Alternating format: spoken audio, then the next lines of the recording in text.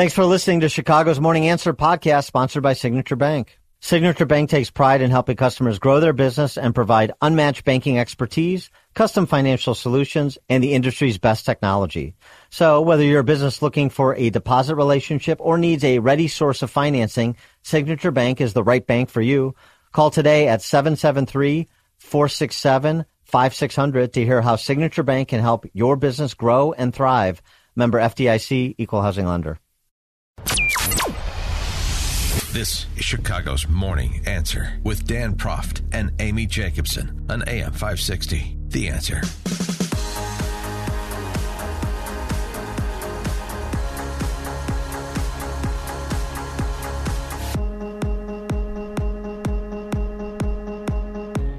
Top of the morning, Dan and Amy. To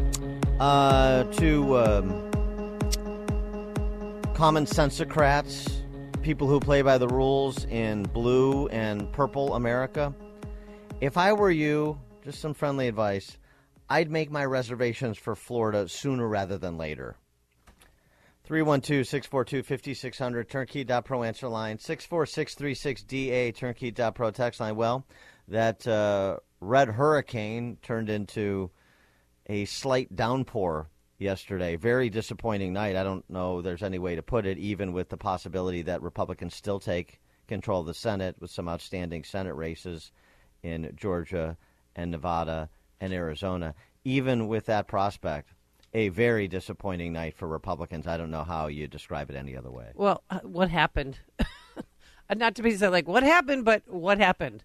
I mean, Darren Bailey, he announced he's been running for the last year and 3 months, and they take 7 minutes when the polls close to announce that Pritzker's the winner? Well, the 7 minutes thing, I know people get up in arms about this. Some institutional memory here.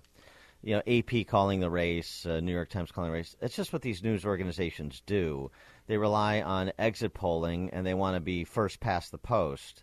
And so yeah, they call it. And sometimes the exit polls are inaccurate, but they're willing to take that risk to be first out with the declaration. So it's not so much it's the 5 minutes or 7 minutes. It's what the confidence they had in the spread being large enough based on exit polling that the race was over. And of course they were correct. Again, it wasn't the ridiculous numbers that were promulgated by some of these phony news organizations called like WGN, the corporate media in the town. Wasn't 15, 20, all these things. You know, there was a 10-point spread, 9-point spread. That was basically what it was statewide and in the suburbs as well in key races. I'm just speaking about Illinois, of course.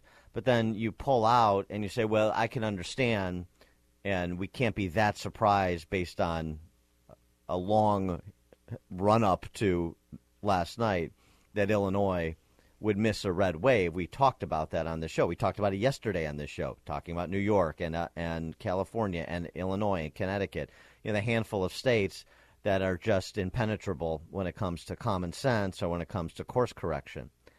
But when you see what happened, generally speaking, when you see margins that were much smaller, even in red states, than you anticipated, when you see cause celebs like Mayra Flores lose her congressional seat in the border district in Texas, well, there's something else going on here, and I think it's difficult to read it any other way than to say, despite historically bad conditions economically, despite historically unsafe big cities, not seen since the 90s, maybe the 70s, 60s and early 70s, certainly in some places like Chicago. Despite all of that, the Republican candidates, not just in Illinois, but including Illinois, were unable to fully capitalize, were unable to close the show in places I certainly thought they were going to close the show. 312-642-5600, turnkey.pro answer line, 64636DA, turnkey.pro text line. You heard me say it, so I'll be the first to admit when I'm wrong. I thought last night was going to be, in popular vote and thus proportional impact, something like 2010 and 1994 because of these conditions. And what you saw is what actually we've seen happening for a while, and maybe you just don't appreciate how locked in people are. Blue states getting bluer by holding serve in this environment, and red states getting redder, as you saw in Florida with DeSantis's, what I did predict a long time ago, a blowout landslide victory of 20 points over Charlie Crist. I loved that MSNBC said, Florida's a Republican state because of gerrymandering. That had nothing The to entire do with state the is whole gerrymandered. Yes, that's what I cannot Yeah. stop laughing. Yeah. So I was flicking back and forth and just shaking my head like, please. Well, then I would that's say great. I would say the same thing about Illinois. Then Illinois is exactly. only a blue state because the entire state is gerrymandered. But here's the thing: everyone was predicting if Pritzker was going to win, it would be by maybe 4, 8 points, not double digits. I mean, even Tom Seraphin said it. I'd be surprised. I think the race is somewhere between 4 and 8 points right now. I don't think he's going to get the 16 points. Well, he didn't get 16, but he got 10. I think it's 50, 54, 43 or something. Yeah, 54, 10 or 50. 11. Yeah, there's 94% precincts reported. But you've got that workers' rights amendment at the top of the ballot. That's right on the line right now. That's at 59%. They need 60. You have also, here's what happened in the suburbs. We're going to need more time. Probably be able to talk in more granular detail tomorrow because it just takes a while to crunch these numbers and understand exactly what happened. 10 hours after the polls closed and about 6 after we knew what was happening. But turnout was down 29% in Chicago, 21% in suburban Cook, 27% in Lake County, 10% in DuPage, 8% in Kane and Will. Turnout was down overall. But here's what happened in suburban Cook it's in the suburbs between Pritzker and Bailey. So Pritzker won suburban Cook 67-34 this time around. Mm-hmm. So that's a 33-point spread. He won it by 26 points in 2018. DuPage, bloodbath. DuPage County, bloodbath. Pritzker won 57-42. He won by 15 points last night. In 2018, he won by 2. Wow. In Lake County, Pritzker won by 15 points. He won by 5 in 2018. I know in why. Will, what's that? I said, I know why. Because of Roe v. Wade being overturned. That destroyed this election for Republicans. And Pritzker held serve in 2018 in Will County. He won Will County by 2 points in 2018. He won it by 3. In Kane County, Pritzker won by 13 points. He lost by 13 points in 2018. Wow. Kendall County, turnout was flat. Bailey won by 2 points. Ronner had won by 3 points in 2018. And then Bailey made up for the sub 2018 performance in the suburbs by better performance downstate. But the other thing that happened is downstate turnout was down. So the surge of downstaters for the downstater, that didn't happen either. And so you were even in a worse position trying to make up numbers in northeastern Illinois downstate when you're losing by bigger margins in the suburbs and you're not getting bigger turnout downstate. That's the recipe. 312-642-5600, turnkey.pro. Answer line 64636. Type in DA, then a quick comment. Joe and Glen Ellen, you're on Chicago's Morning Answer.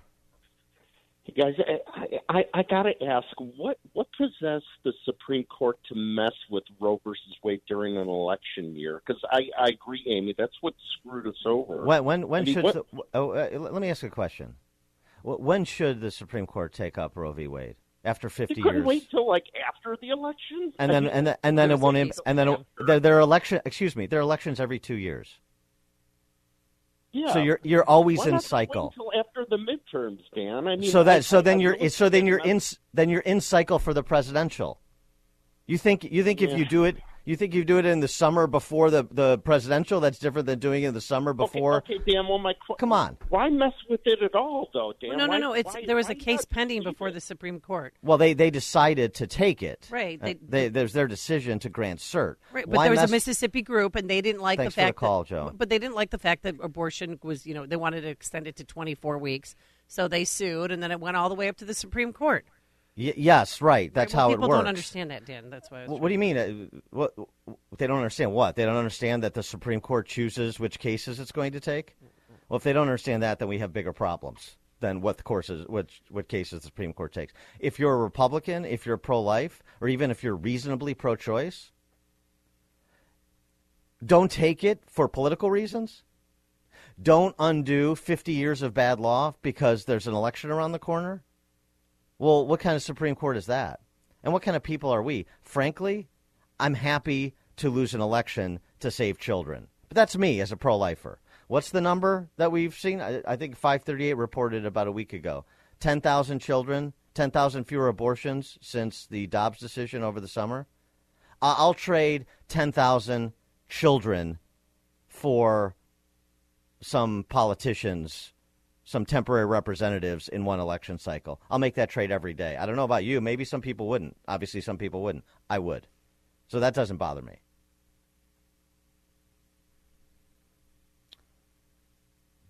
Steve and Gary. Yeah, good morning, Dan and Amy. It's just unbelievable, but I waited, my family and I, Sunday in Will County to vote, and that's indicative of what turned out after last night. And I'm really curious, you summed it up the state fairly well, but national level, is it just that Gen Y, Gen Z people, the younger crowd just got out and put, that's what we got to get across in the future, then we got a lot of work, at least on that part. That's pretty much what I got to say. Thank you. Thanks for the call, Steve. We'll get into this in more with more depth throughout the show this morning, but I don't think it's generational. I think it's philosophical. And the philosophical disposition, not completely, but the divide, I'm completely in the Joel Kotkin, Michael Lind camp on this. The divide in America, the college degreed and the non-college degreed. And after generations of the college degreed, that's a big divide. And that's where the philosophical divide is fundamentally derived. But we'll develop that more. Terry in Algonquin. Yeah. So I won the county race last night. We're watching the numbers come in, and it is beyond statistical probability for us to get 3-to-1 mail-in ballots. They're 3-to-1 in almost every race of mail-in ballots. They wiped us out. Early voting, we wiped them out, and then in the yesterday's voting, we wiped them out. But it's crazy, Dan. It's the mail-in ballots. There's something up. Well, I mentioned that. Thanks for the call, Terry. Congratulations on your victory for county board in McHenry. But no, there is something to this chasm in early and mail-in voting. And I know Republicans, we're generally speaking election day voters. And you say, well, they can vote early, but will come in on election day. And we got to look at this in more depth. We actually have to crunch the numbers to see if this is really generating a more substantial turnout for them, and Republicans need to have more robust early voting and mail-in voting if that's where the rules of the game are going to be. We got to play by the rules of the game that are set up. If we want to change them, then change them. Yeah, if you want to change them, great, change them, because I'm all for changing them, but these are the rules now. If that is providing a decided advantage for the Democrats, them running and socializing their voters to mail in and early vote, that needs to be looked at. That is a ripe area for further research and inquiry, and decisions to be made based on that research and inquiry. It's what Chicago is talking about. It's Chicago's Morning Answer with Dan and Amy on AM 560. The Answer. If you're looking for the latest news, insight into what it means, and the sharpest opinion, there's only one station in Chicago where you can turn, and it's this one. We're AM 560. The Answer.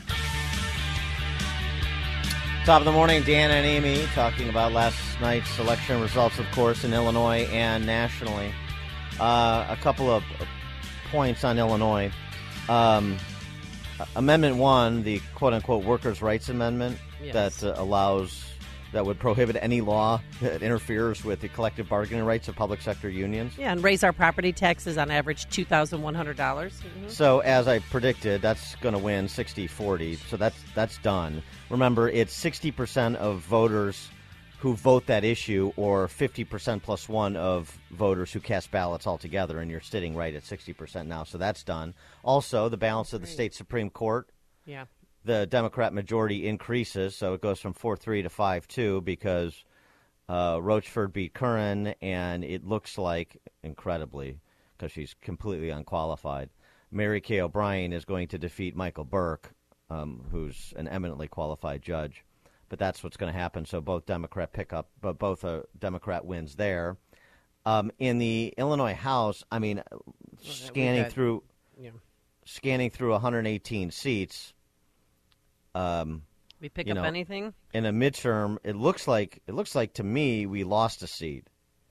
Keith Wheeler in Kane County was on nobody's radar. Keith Wheeler loses to Democrat former county board member in Kane County. So you lose a House seat. The supermajorities expand, not contract, in a midterm. But I told you a couple weeks before the election, the most disturbing number, well, two, Joe Biden's approval rating in Illinois, 50%, 25% higher than the national average. And the right track, wrong track question in Illinois, sick. Basically 50-50. Yeah. So those are not numbers that indicate that a revolt is brewing and they're willing to turn, the electorate is on the cusp of turning incumbents out. And so they didn't, except a couple of Republicans. Reagan Deering lost. Scott Greider lost. Keith Pekow. Mary Miller won. Well, we're going to go down from Darren LaHood won. We're going to go down from 5 Republicans to 4. We're going to actually. Yeah, I mean, you expected Esther Joy King to win. She's down right now. The suburbs, Lauf, Greider, Pekow, all races we thought were in the margin of error. Well, Democrats expanded that. All those Democrat incumbents won going away.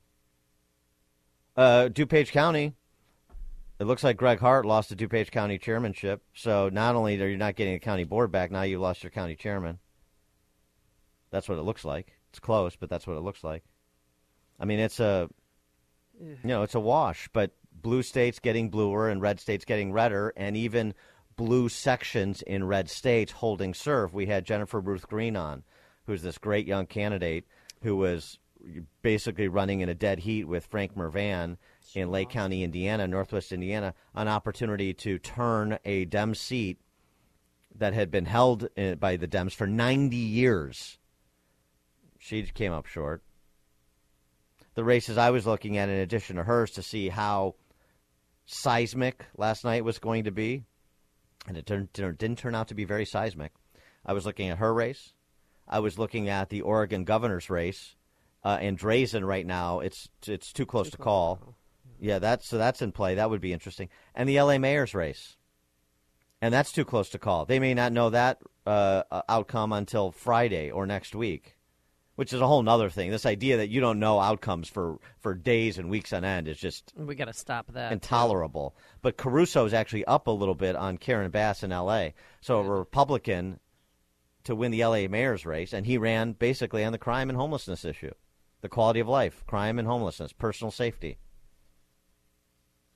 So there are some green shoots out there, but by and large, I think you have to look around and say, Pennsylvania's a blue state. Ohio's a red state. And that's what happened. Florida's a red state. Yeah. And it's been greatly expanded in terms of it's a deeper shade of red under DeSantis and Rubio and the Republican Party in Florida. In Arizona, they're still counting ballots. Katie Hobbs is on top, 51-49, but there's 62% of the votes in. Yeah, same, and Mark Kelly's up a little bit more than that on Masters. The flip side is both the governor and the Senate candidate, Republicans, Lombardo and Laxalt in Nevada, are both up a little bit, but that's also still too close to call. Yeah, and Herschel Walker versus Warnock looks like it's going to go to a runoff, even though Brian Kemp, Republican governor, dispatched Stacey Abrams again. And that's a December 7th runoff. Holding serve is what you saw, which is why, Republicans are going to take the House, but it's not going to be by the numbers, at least people like me thought. And the Senate? It's still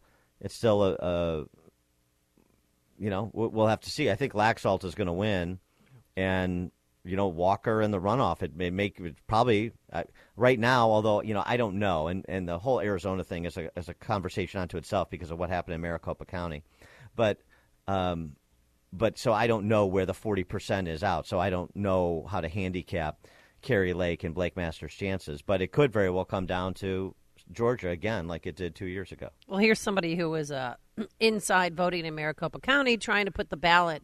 After you fill out the ballot, you put it in the box. So I put my ballot in, but it got misread. But then what was happening? You put it in there. Yeah. And tonight, a Republican and a Democrat will sit and go through all of the misread ballots all over the county. Okay. And count them, and it will get counted. Okay. And Okay. But both machines were not working. Yeah. No, Okay. nothing's working in the last half hour. Nothing. Thank you. Right. Oh, that's great. Busiest county in the something like 30% of the machines weren't working in Maricopa County. Yeah, largest county in Arizona. Phoenix. Right. What have you? But yeah. And they had attempted to get the Republican Party in Arizona an emergency order to extend voting hours. That was denied. And Katie Hobbs, Secretary of State, she's in charge of the election. Nothing to see here. Right. Don't worry. I feel good. Point. I don't know. Don't you, Dan? Yeah, good point. All right, take some of your calls. 312-642-5600, turnkey.pro answer line, 64636DA, turnkey.pro text line. Adrian in Frankfurt, you're on Chicago's Morning Answer. Good morning. You guys get me up every morning. All I got to say is this. Forgive them, Father, for they know not what they do. Yeah. It is pathetic what just happened. I went to bed last night angry, and I right away I put on Dr. Zhivago, and next thing I know, people don't realize they're going to start looking for wood fences to make fires this winter. Thanks, Adrian. I just can't believe people would do this to their children. He is going to mandate a COVID vaccine for your kids. They love it. It's not if, it's when you're going to get carjacked or raped or get your catalytic converter stolen, which would be a nice thing on your list of crimes that could happen to you. And then that dictator gets up there. He wasn't appreciative. He wasn't gracious. He didn't extend across the aisle to say, congratulate Darren Bailey and his supporters. No. All he did was talk about abortion, MAGA, MAGA. He mentioned Trump's name 3 times. Let me be even clearer. To anyone who thinks that they can come into this state and try to force some right-wing MAGA war on a woman's body, you will never get an inch of Illinois. He knows how long an inch is. There's no question about it. Give me all he was doing. He's lining himself up to be president if Biden decides not to run. Good luck with that. Yeah. Spend your money, because he spent $152 million of his own money to pick what candidate he wanted to run against first off, and then to finish the job on Darren Bailey. Greg in Jefferson Park. Hey, good morning, Dan and Amy. I'll tell you something. It's the people of this state, city, whatever, deserve all the crime that's going to be coming here for allowing this to happen, and the Republican Party's abysmal. One of the big things driving it here and elsewhere, I think, particularly like Pennsylvania with Fetterman winning, I went to 5 precincts in the 45th Ward. There's this new candidate, a library assistant or something, who is Santiago or whatever. She's a communist, and both her and Chutoy Garcia had people at every precinct collecting signatures for them to get them on the ballot. And they've got just armies of people doing this stuff. All these young, socialist commie wannabes out there, the unions, they're not a big problem anymore, although they still are for the most part because they do what they're told for the most part. They get that nice 7-digit pension. But I'll tell you, these people are out in force getting signatures, man. Well, that's legal. Thanks for the it's call, right. Greg. Well, yeah, he's not suggesting it's not legal. He's explaining what's happening. It's part of it. Public sector unions, who do you think runs the public sector unions? A bunch of free marketeers? Yeah, of course. I mean, we have half a dozen members, at least, of this Chicago City Council who describe themselves as socialists, not Democrats, socialists. So this is not new. As I said before, this is just the continued metastasization of the woke left, of the socialists, the out and proud socialists. And they have the machinery of government, and they've convinced the suburbs that all roads shall lead to the state. And so that doesn't leave a lot of wiggle room for people who want to live freely. Nicholas, Streeterville. Good morning, guys. I'm sorry to hear, Dan, you're leaving me alone in MAGA country to fight the rest of the race. Yeah, MAGA country, Streeterville. That's right. Yeah. Mm-hmm. But I am happy you're getting out of this corrupt dump. I'll have to just do it on my own and recruit some new Republicans. But I hate to be the person to talk about cheating when I have no proof at this point. But first of all, what has Pritzker done to receive overwhelming support this time around compared to the last time? Are people really afraid of having a far-right, ultra-wing conservative governor while they don't realize that's what they currently have on the left side right now? And then we have a president that comes out and says, we might not know results for a few days or weeks after the election, and then they end up calling Illinois for Pritzker in the first 20 minutes. I mean, the only excuse I could think of is these people are more concerned about their abortions and getting away with murder than they are with keeping the criminals that commit these crimes that can get people pregnant in the first place behind bars. Yeah, they are. I mean, Pritzker even said my mom was so into Nicholas. abortion rights and women's rights, and I'm continuing that fight. And people were mad that they called it at 7:07 because some people were still in line, Dan, voting. Yeah, of course. Well, and they're voting, and they're like, wait, they already called it? What the hell? Well, I mean, this is what they do. This is what they do, the Chicago Press Corps, the phony, fake news. This is what they do when they put out garbage polls that show, it's not possible. No, they induce fatalism. Even they're the ones actually using agitprop to try to suppress the vote of center-right people. And they did, by the way. I just went through the turnout numbers and how down they were as compared to 2018, including downstate. Mm-hmm. So, yeah, they do it the entire cycle, and then they do it on election night, too. So that's just what they do. They were even shocked, though, when they announced it. Like, we're not ready yet. Channel 9's like, wait, what? They were kind of scrambling because they didn't think it'd be called so fast. Philip, Portage Park. Hey, good morning. Good sad morning. What I wanted to say is, just give my 2 cents on why I think Pritzker pulled ahead over Bailey. And for a lot of folks that I heard, both in the community and from work and family, it all came down to Roe v. Wade, and I think that the left really pushed that message that Bailey was just going to allow anything to happen to you, regardless if you had a medical condition or there's rape and incest that everyone seems to be obsessed over when it comes to abortions, but we know that's not what is really happening. And I think that when Pritzker gave his selfish acceptance speech, that really shines through. All he wanted to do was push, quote-unquote women's rights and their right to, murder fetuses. Thanks for the call, Phil. Let me just set a foundation here for the purposes of context. Illinois is a plus 10 Dem state. So that's where we're starting. Okay. I mean, people are acting like this is like a coin flip state. Let's get a hold of ourselves and understand how decidedly center-right is an underdog in this state at the beginning, before any candidates were selected. So, understand the institutional advantage that has come and manifested itself in Illinois. Understand that we haven't really recovered, and it's difficult to do so in a single election cycle, no matter how bad things are. I thought, given how bad things actually are, maybe you would see some progress toward sanity, but obviously that didn't occur. But remember what happened. In 2008 and 2012, the suburbs moved to Barack Obama. They moved to the Democrat Party, and they haven't really returned.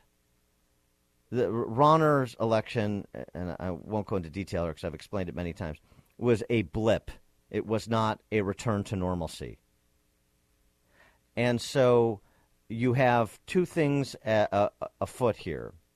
You have the college-educated awfuls, affluent, white, leftist ladies, the awfuls,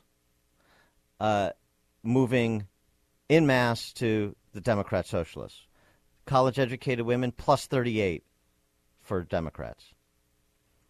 And you have white ethnic working class with recently a spike in Latinos and a very modest increase in black men moving right. Well, in Illinois, the awfuls and the male impersonators they're married to outnumber that coalition that moved to the right and dominate. And also, they are part of the power structure that controls all of the cultural and civic institutions. So understand how steep the incline is that we're trying to climb in Illinois and other states. Lee Zeldin found out the same thing in New York. Yeah. Greg Schomburg. Dan, to pick up on what you're just saying, an image that occurred in my mind last night was almost as if you are Abraham standing in front of Sodom and Gomorrah trying to plead with God to get, at least a decent majority based on facts. And God keeps saying, yes, I'll do it, I'll do it, I'll do it. And what you just said with the demographics that you put on the board there, they're not there. And the reason why they're not there is because you, Jeannie Ives, and people that are sane are coming to people with facts, equity on houses, rapes, murders, carjackings, things like this. And these things people just don't want to deal with. They're so darn entitled, and they just want people to take care of them. And that's what I see. Yeah, I agree. Yeah. Thanks for the call, Greg. Thank you, Greg, for everything. I mean, we say this all the time. The beautiful lies versus the unacceptable truths. And the referendum on beautiful lies it passed overwhelmingly. Dan and Amy, Chicago's Morning Answer. It's what Chicago is talking about. It's Chicago's Morning Answer with Dan and Amy on AM 560. The Answer. Hey, business owners, is your business and money in good hands? Does your bank invest in your success? Hi, Mike Gallagher here, letting you know that when you need a relationship bank, Signature Bank makes commercial banking personal. I love these guys. Not only do they have expansive industry experience, a strong financial track record, but they're also highly capitalized for strategic growth. That's so important. That's why Signature Bank is my bank. They know what it means to grow a business by designing solutions that are right for you and only you. These are real people. They're ready to help. So reach out to my friends at Signature Bank. Make the call today, 773-467-5630, 773-467-5630, or visit them online at signaturebank.bank. That's signaturebank.bank. Your business could be Signature Bank's next success story. Go online, signaturebank.bank, member FDIC, equal housing lender. Signature Bank. This is Chicago's Morning Answer with Dan Proft and Amy Jacobson on AM 560. The Answer.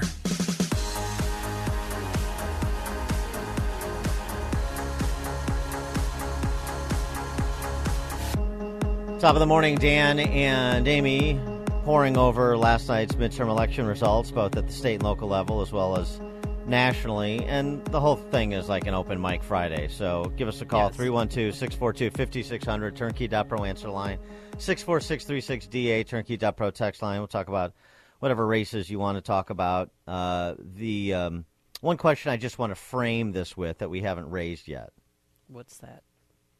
It's predicated on Ron DeSantis' landslide victory in Florida yesterday. That was a spanking, Dan. Yeah, and given what happened nationally, the red wave that did not materialize, did not reach shore, what do you think about the prospect of Trump's expected announcement next week on the 15th that he's going to run for president in 2024? Did what happened yesterday change your mind at all in terms of saying Trump versus DeSantis? And remember here too, and this is nice because it's a bit of a twofer. We get to talk prospectively about 2024 and the Republican race for the nomination, and also do a little bit of compare-contrast, Florida versus Illinois. Here's a portion of DeSantis' victory speech. We made promises to the people of Florida, and we have delivered on those promises. And so today, after 4 years, the people have delivered their verdict. Freedom is here to stay. Thanks to the overwhelming support of the people of Florida, we not only won election, we have rewritten the political map. The tagline to DeSantis' campaign was "Keep Florida Free." Yep. Freedom was has been the organizing principle of his administration, and it was the organizing principle of his campaign. He explicitly said during that same victory speech that that Florida is where woke ideology goes to die and will never surrender. So the organizing principle in Florida under DeSantis is freedom. That's how society is going to be organized around. Society is going to be organized around people's individual freedom. In Illinois, society is organized around the state, and we work for the state. That's how it. I don't care whether you're a state employee or not. In Illinois, you work for the state. In Florida, you work and live for yourself and your family. Two very different approaches to organizing a state, organizing a society. And so think about that in the context of just these 50 laboratories of democracy, but also think about what people decided they're going to do if the Republican Party doesn't present a new angle and a new messenger in 2024. We all know somebody who got up and moved to Florida so that their kids could go to school, so that they could start their business that was shut down here in Florida. I mean, DeSantis, wasn't it 4 years ago? He won by less than 1% of the vote. That's right. And last night he won by 18 points. 20, I think. Yeah. 20. Right. I mean, think about that. God, thank God. Size that is a move, and it was I mean, he won Miami-Dade County. Good for him. That hasn't happened in 2 decades. The last Republican statewide candidate to win Miami-Dade was Jeb Bush 20 years ago. You have congressional seats that flipped here. Obviously, Marco Rubio won against a sitting congressman going away. He won by 15. So the point is, and DeSantis is the headline in the New York Post today, the New York Post. Good. So what he's talking about certainly extends beyond the corporate boundaries of Florida, and what in part you could argue, we spent some time in the first hour talking about the Dobbs decision and its impact. What about the threat to democracy messaging, which we ridicule because it is worthy of ridicule, but it doesn't mean it's not effective for a wide swath of the population, which is in part, one could argue, how Democrats held serve despite economic conditions in this country that are as bad as they've been in 40 years, despite 8 in 10 Americans saying the American economy is on the wrong track. Despite that, they largely held serve. Now, again, they're going to take control. The Republicans are going to get control of the House. There's a 50-50 chance they take control of the Senate. Ron Johnson's going to come in Wisconsin, but notice Evers won. I know. Laxalt is going to come in Nevada, but Masters and Walker, those are coin flips at this point, at best. 312-642-5600, turnkey.pro answer line. You can also text us this morning as we're licking our wounds at 64636. Type in DA, then a quick comment. Jim on the southwest side. Yeah, your comment earlier about Trump's announcement on the 15th, I really think he needs to sit this one out because it looks like everybody that was allied with Trump kind of lost. I mean, personal opinion. But then again, I think DeSantis has got a better chance than he does. Thanks for your time. Thanks, yeah, Jim. what candidates did Trump put back that won? I mean, Walker might win. Kerry Lake might win. Ted Budd in North Carolina won the that's Senate race. He backed Ted Budd in the crowded primary. J.D. Vance won in Ohio. J.D. Vance won. He backed J.D. Vance in the primary. I mean, but here, my point is to say this. It's not that all the candidates Trump backed lost. Many of them did not. Okay. But it's that it was a hold serve. It was a hold serve. And if there's not going to be a value add nationally in purple states from Trump, then do you have to make a change at the top in terms of who the nominee is going into 2024? That's a legitimate question. Now, the flip side, just to play devil's advocate here, is you look at some states, and we haven't had time to pore over all of the turnout numbers in all of these states where we had big Senate races and governor's races.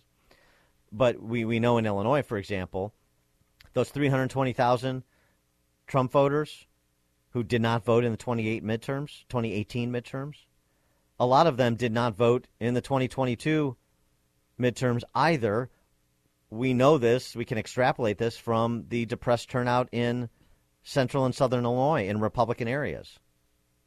And we saw Pritzker expand his margins of victory in many of the collar counties. DuPage, Kane, all of them.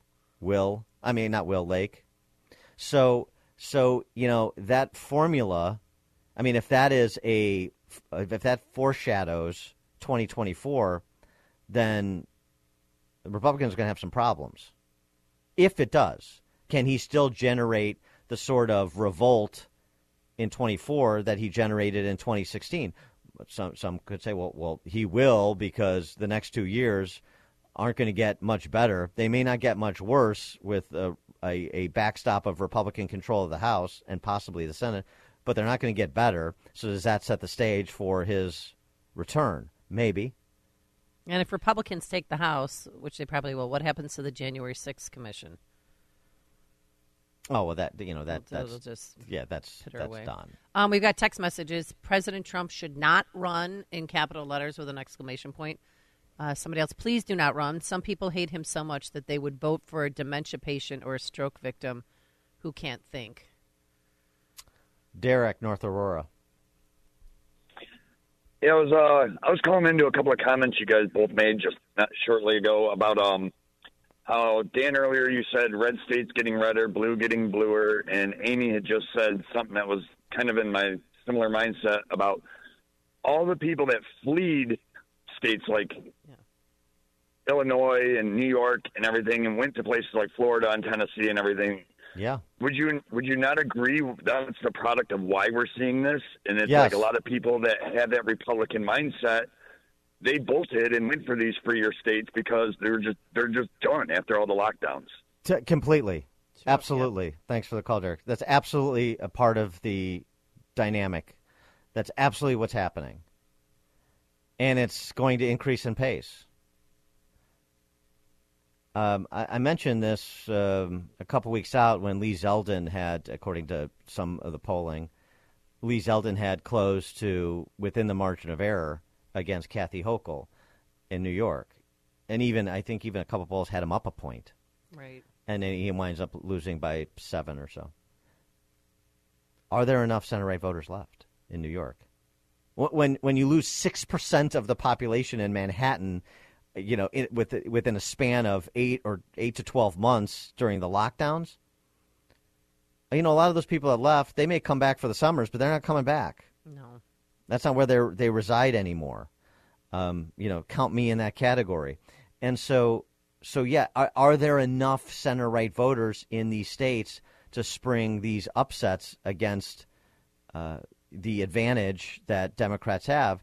And I've been saying this for years, the great sort of counterintuitive dynamic that you have to understand is the worse that it gets in blue states, the better it gets for blue state politicians, because who's left? People that are rich enough to have these fashionable opinions, and people who are dependents on the state, and not very much in between. No. And that is not a coalition for revolt. That is not a coalition for changing the status quo. It's a coalition for codifying the status quo, and that's what you saw last night. Yeah, people are voting with their feet. Texas, Florida, Tennessee, South Carolina. You're looking at red states where the outcomes are not really in dispute, and you're looking at a lot of blue states where that's the same. Connecticut, New York, Illinois, California. Mike Lee won Utah, senator. Yeah, right. Well, they were saying that his, unaffiliated party challenger was going to win, but he didn't. Yeah. I mean, but even Evan McMillan who ran against Trump, if you remember. I mean, ran against him, quote unquote. I mean, not much of a campaign, not much of a chance, obviously. But the percentage of the vote Evan McMillan got against Mike Lee, who's a great senator, in Utah, which is 41%. a deep red state. That's a Trump protest vote. Yep, 55. So Mike Lee had 55.4, and Evan McMillan had 41% of the vote. Wow. Tom, Blue Island. Morning, Dan, Amy. Rough morning. Yikes. Dan, so 81 million votes Biden supposedly got. Trump got the most votes of any candidate in the history of elections, and now the left is going to get their way with Republicans. What'd you say? Just texted Amy, already telling Trump to stand aside.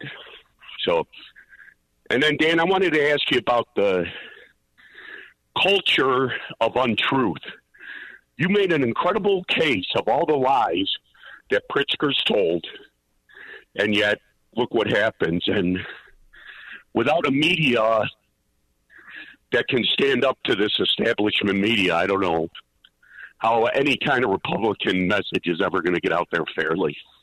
Thanks for the call, Tom. Well, I mean, the question I opened my advertising campaign with was, how much worse does it have to get? Yep.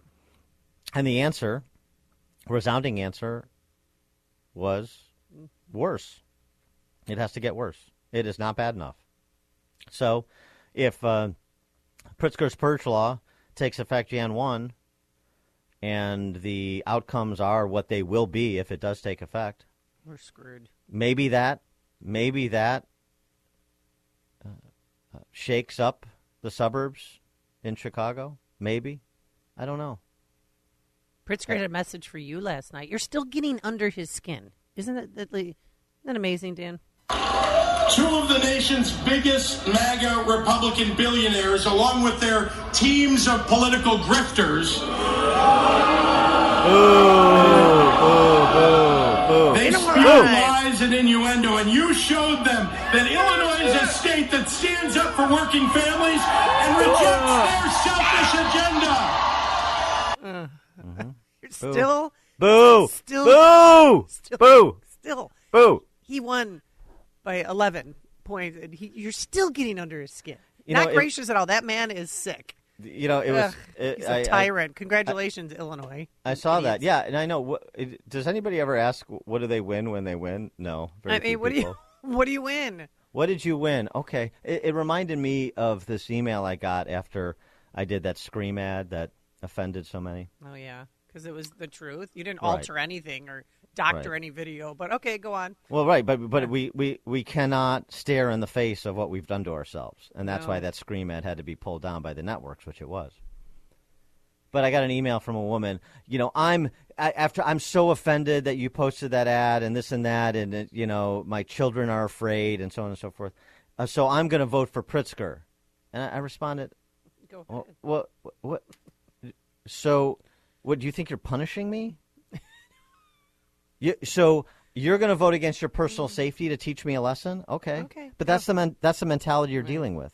Working families, all you rough and tumble trade union guys, and all you public sector union work rank and file. These are your caretakers, Pritzker and the power structure. You have the largest unfunded public sector people. You have the largest unfunded public sector pension liabilities in the country. I know. And now our property taxes are going to go up because of that workers' right amendment passed. Your home is collateral for somebody else's pension for you trade union guys and everybody else. The public sector union pensions, guaranteed 7-figure pensions, net present value in many cases.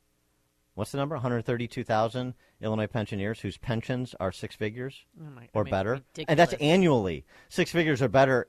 Net present value is in the millions. From a couple of million all the way up to 10, 12, 15 million, if you're a school superintendent. Okay. So what did you win? You won the ability for some of you to continue to feast off the carcasses of the productive. Okay. And the people who are being feasted upon think they won something? I mean, you haven't seen real wage growth in 2 decades in Illinois. And layer on now the stagflationary environment, which is just scaling nationally what we've done in Illinois. I'm a little confused. What are you winning? What are the test scores coming out of K through 12 in Illinois? What are your children winning? Explain to me what you think you've won. Okay, they'll say a right to get an abortion, and I'm in line because of there's some idiot behind me. He's like, I'm doing this for my wife, for reproductive rights. It's like, Roe v. Wade didn't abolish abortion, you idiot. Now it's just up to each state. And a lot of states have reasonable abortion limits with restrictions. So let me understand something, sir. You're voting so you can win the right for your wife to get an abortion? Is that something you're looking forward to? And these are fathers? But there's so many other options out there. Abortion, you can take a pill, you can take a day after, and you can take. There's so many things you can do. You can get a shot. It's a simple question. It's a simple question. Quality of life, economic security, personal safety, your kids' intellectual development, highest unemployment rate in the nation, lowest bond rating. I just want to understand what you think you're winning. This is what winning looks like to you? Illinois? Oh, okay. Well, go ahead. You're really punishing me, and you're punishing all those Republicans you defeated by destroying your quality of life and the prospects for your kids. And by the way, for those whose kids are on track to go to college, you're winning the right to visit them in another state when they go to college in another state and they settle in another state. Never come back. It's just a baffling. We won. You won what? That'll be good because, Democrats are going to come up to me today and oh, so sorry. No, I'm not. No, you're not going to deal with that. I'm going to deal with that because I know where I have to go today. You're so sorry. So sorry for what? I'll say so sorry. Yeah, for what? Hold your head up high, people. You didn't. So sorry for what? You didn't hurt me. I mean, I know a lot of other people are going to be hurt that have to continue residing in Illinois for one reason or another. But I mean, what? I just forget. Don't worry about me. Okay. Don't worry about me. Just ask, what did you win? I just want to understand what you think you won. All right. That's a fair question. Thank you, Dan. Marty, Naperville. Good morning. I just got back from Florida. I'm watching them pour my 16 by 30 foot pool, which will be done in March, so I'm out of here. So that's no problem. Question I have, this Janulius, am I incorrect to say that wasn't he the one who cost about $130 million or so at that College, Illinois? Wasn't he in charge? All that money just got washed away. Yeah. Thanks for the call, Marty. And then that was a pittance compared to the $400 million bailout of his failed mob bank, his family's failed mob bank, when the Giannoulias family got golden parachutes that were taxpayer funded. Yeah, Secretary of State. And he's using the Secretary of State to run for governor someday. Yeah. Yeah, the launching pad. And he Okay. lied and told Marianne Ahern, "Oh no, I'm not. I'm never going to run for governor." Oh, stop it, you lying sack Right, of. and Pritzker's not going to run for president. So, Right. so what did you win with Giannoulias as your Secretary of State? Just like what did you win with Pritzker as your governor? And and his speech last night was just a national speech to run for president. Okay, all right. To the victors go the spoils. I know what the spoils are for the public sector unions. I know what the spoils are for the trade unions that are dependent on the public sector. What are the spoils for everyone else? It's what Chicago is talking about. It's Chicago's Morning Answer with Dan and Amy on AM 560. The Answer. Only the biggest stories, only the biggest guests, and only the biggest opinions. This is AM 560. The Answer.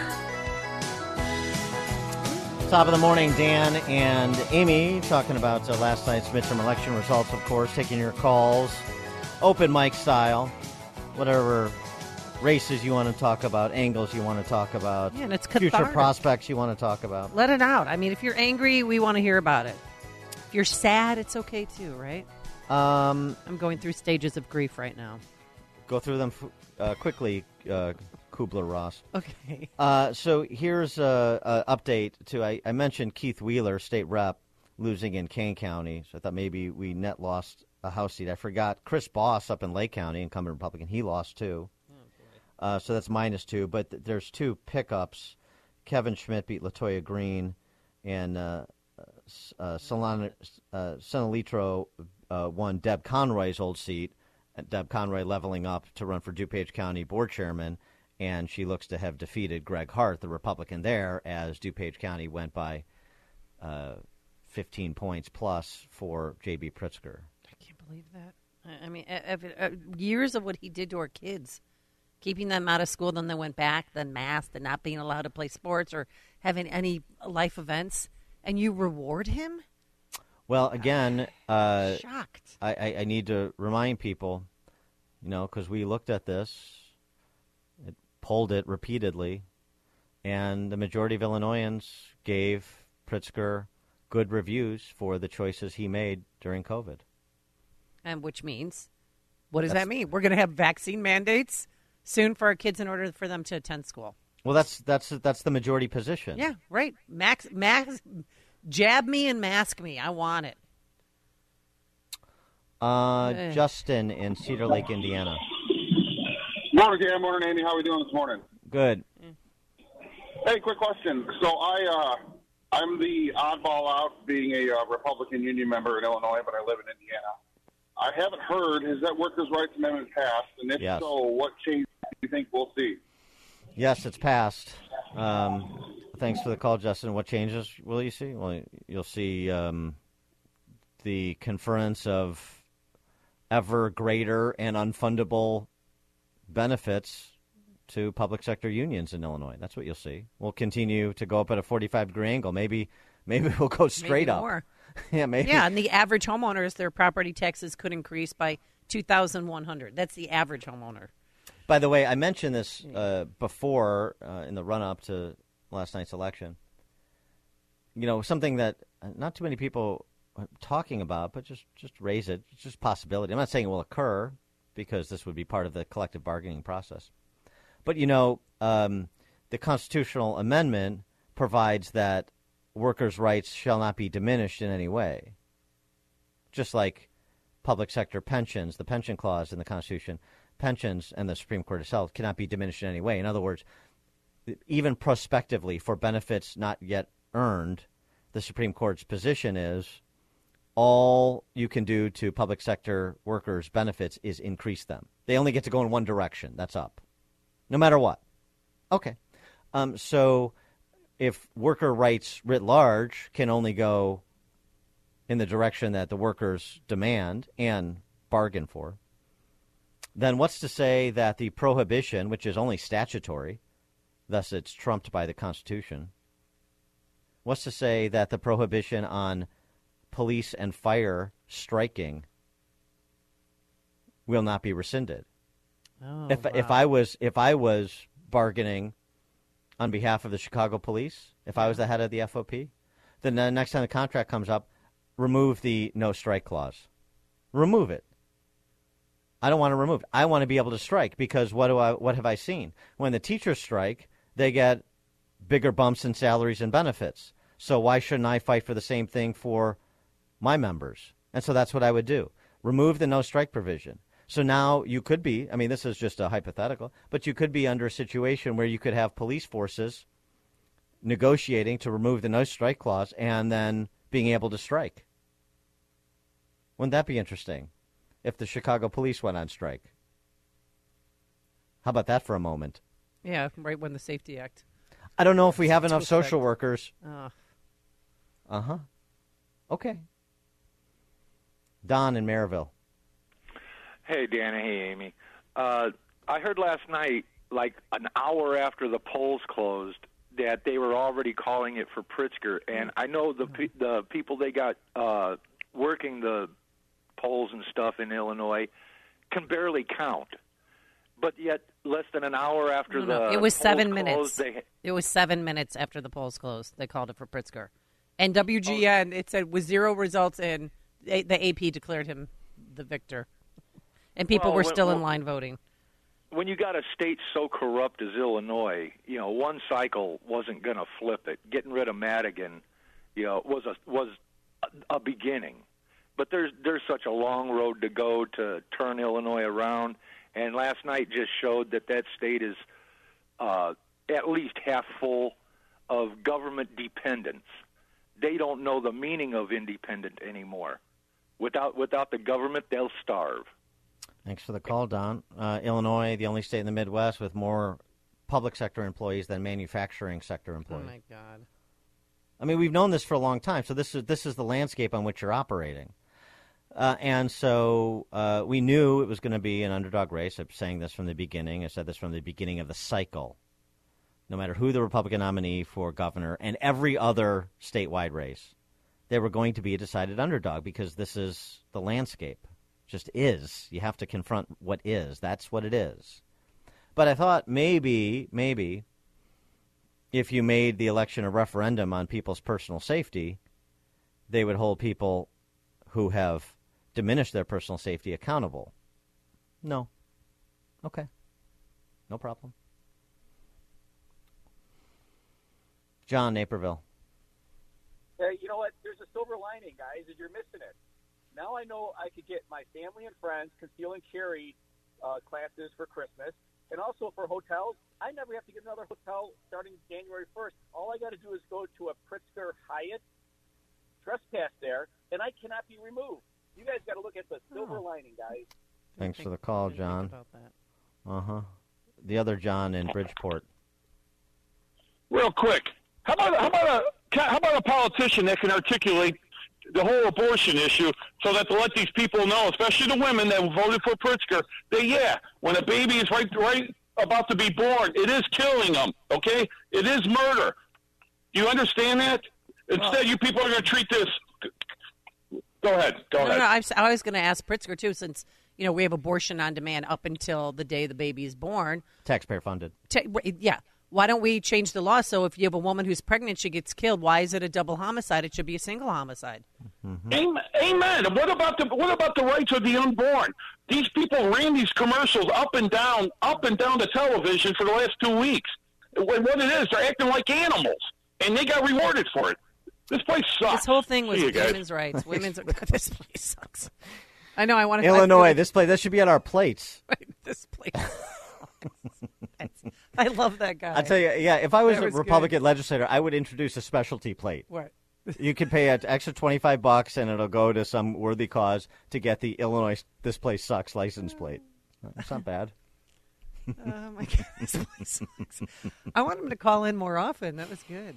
You need T-shirts and bumper stickers. This place sucks. Put it on, too, like during a nasty snowstorm, Right after you got carjacked and you get your car back and it's all banged up and some items are gone inside. This place sucks. Nancy in Northbrook. Hey, guys. Depressing morning. I have two comments. The first is I thought that the Workers' Rights Amendment, the way it was stated on the ballot, was misleading because it didn't say public sector unions. No, right. So that was the first thing. Right. Mm-hmm. That's right. Because it is public sector. No, I thought it's only public. Right, it's only public sector, but that was not stated on the ballot. No, but it was stated by the Senate sponsor of the amendment during floor debate. But then they just lied about it because that's what they do. Yeah. Yeah. Thanks for the call, Nancy. Yeah. No, it's another beautiful lie. I know. It's called the Workers' Rights Amendment. It doesn't even sound like it's limited to unions, right? It's workers. We're people. Public, forget public or private sector unions. It's everybody. Yay, Workers' we rights. all win. Yay. All right. Okay. It was worded very strange. I just voted no on everything. Glenn Oakbrook. Yeah, good morning, guys. So this election yesterday nationwide was a nationwide IQ test. It's obvious the nation's IQ is not as high as I thought it would be. And, the result will be not positive for various people. And, you make choices, but you can't choose the outcome. So I just wanted to bring that up. Thanks for the call, Glenn. Tom Oswego. Hey, good morning, Dan and Amy. I'm not mad. I'm a little disappointed. But Dan, you brought up a good point. As more and more people, like my brother and my neighbors, move out of the state, they're productive. They probably vote Republican. There's not enough of us left. Now, unfortunately, I'm stuck here because I run a business here. But my wife and I had a 10-year plan. Well, now it's down to a 3-year plan, and which my wife is not very vocal. But the first thing she said this morning is, we got to get out of here. Now, Dan, one thing I've noticed over the last few years is that I think the politicians have gotten better and better at convincing people 2 + 2 = 5. Mm-hmm. And as I talk to neighbors and well, of course, I can't. It's hard for me to even talk to neighbors if they vote Democrat because I personally cannot understand how they think. Dan, you talked about our homes becoming piggy banks. I did some math last night. I've lived in my home 28 years and paid over a little $347,000 in taxes, and my children didn't go to public schools. Now, that was my choice, $347,000. In the last 28 years since we lived there, I paid $1.4 million in federal taxes. Okay, what the hell do I have to show for it? This is getting ridiculous. And again, I'm stuck here because I run a business. I can't just close shop. I don't have enough income yet. I'm getting close, but now it's a 3-year plan. And I'm just worried about the people that are going to be stuck here. It's going to be like the movie Escape from New York. We're all Snake Plissken now, right? We're all Snake Plissken now. You're right. Yeah. Thanks. You guys. Thanks for the call, Tom. I like that, too. That's not a bad idea. Where do you live? I'm stuck in Illinois. Most people just tell you what state they live in if you ask, but you have to add the I'm stuck in when you're in Illinois. Yeah. I'm laughing today so I don't cry. I had my cathartic moment earlier. Matt in Spring Grove. I just hope me and JB can make up. Morning. Matt. Let's have a beer summit. I want a beer summit. Wait, I want to arrange it, please. I don't think he needs more carbs. How about a sparkling water summit? Fine. All right, Matt. Hey, morning, everybody. Just wanted to say divisions what won last night. President Biden called for unity, everybody, but, this country's just so divided.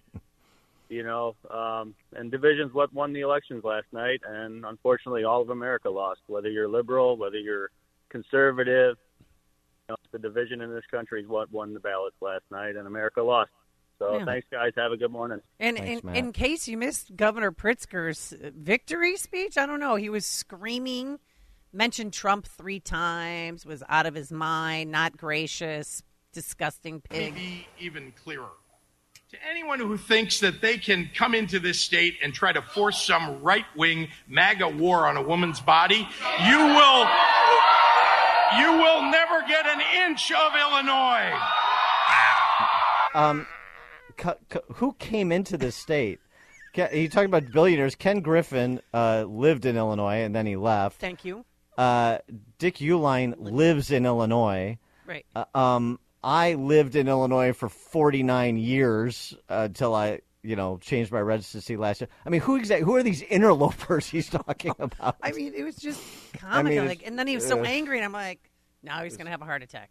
He's spun himself up into a tizzy. No. Mike in Lakeview. I was worried about him. Michael, Lakeview. Good morning, Amy and Dan. How are you? Good.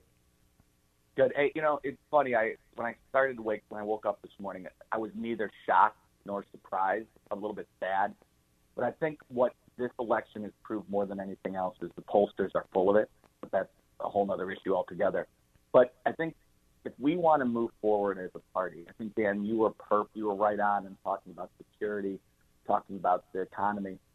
There's too often that we focus on social media and what happens on Twitter, Facebook, and these other platforms. That's not real life.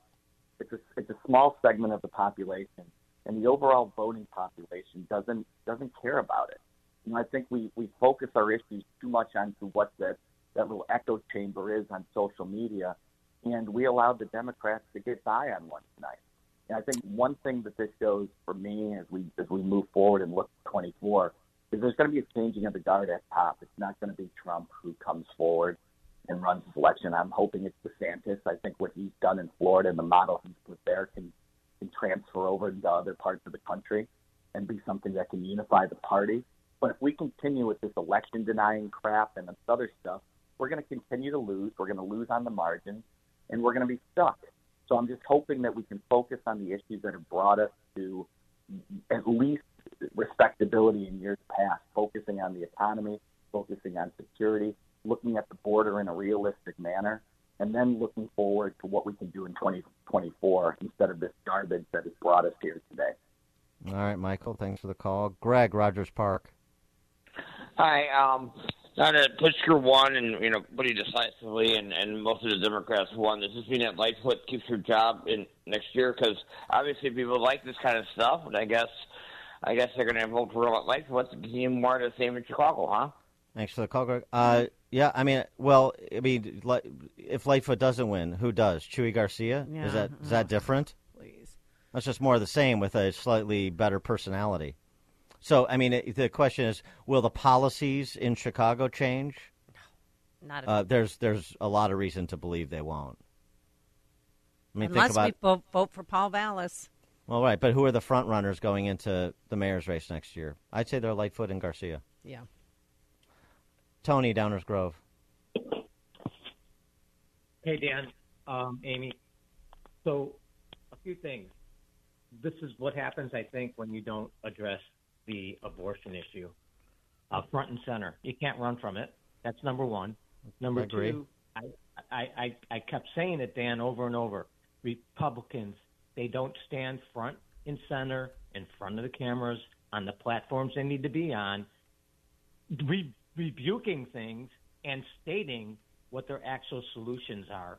And Dan, on the Workers' Right Amendment, I'm a little confused. Does that also take away, if you're in a private company and there's a union, you still have to pay union dues? You cannot opt out of that it's public sector unions. Public sector unions. That's the application. Thanks for the call, Tony. Only public sector unions.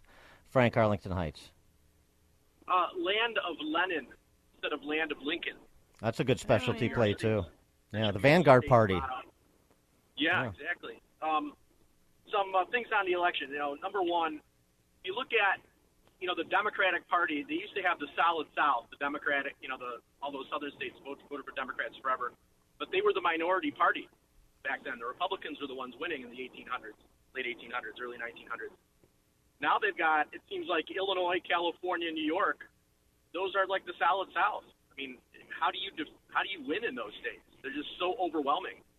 They continue to have more immigration into those states. It's just, I don't see how they're winnable anytime in the near term.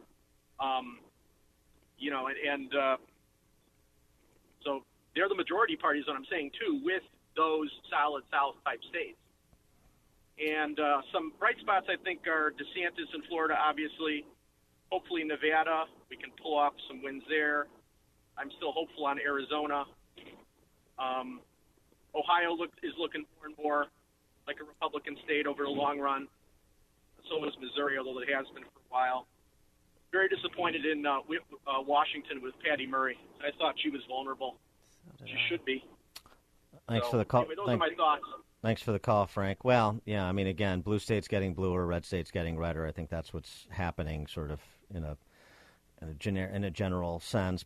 It's what Chicago is talking about. It's Chicago's Morning Answer with Dan and Amy on AM 560.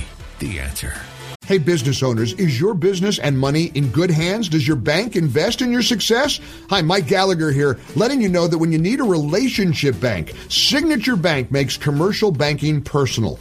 I love these guys. Not only do they have expansive industry experience, a strong financial track record, but they're also highly capitalized for strategic growth. That's so important. That's why Signature Bank is my bank. They know what it means to grow a business by designing solutions that are right for you and only you. These are real people. They're ready to help. So reach out to my friends at Signature Bank. Make the call today, 773-467-5630, 773-467-5630, or visit them online at signaturebank.bank. That's signaturebank.bank. Your business could be Signature Bank's next success story. Go online, signaturebank.bank, member FDIC, equal housing lender. Signature Bank. This is Chicago's Morning Answer with Dan Proft and Amy Jacobson on AM 560. The Answer.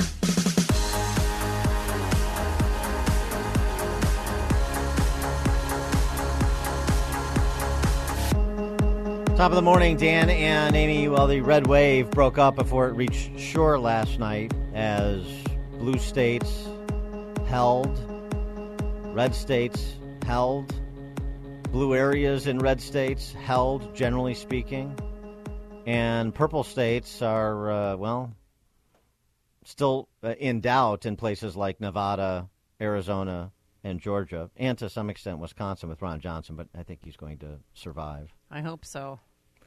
Me too. What happened? I asked you that this morning. What happened? Why am I feeling this way? What happened?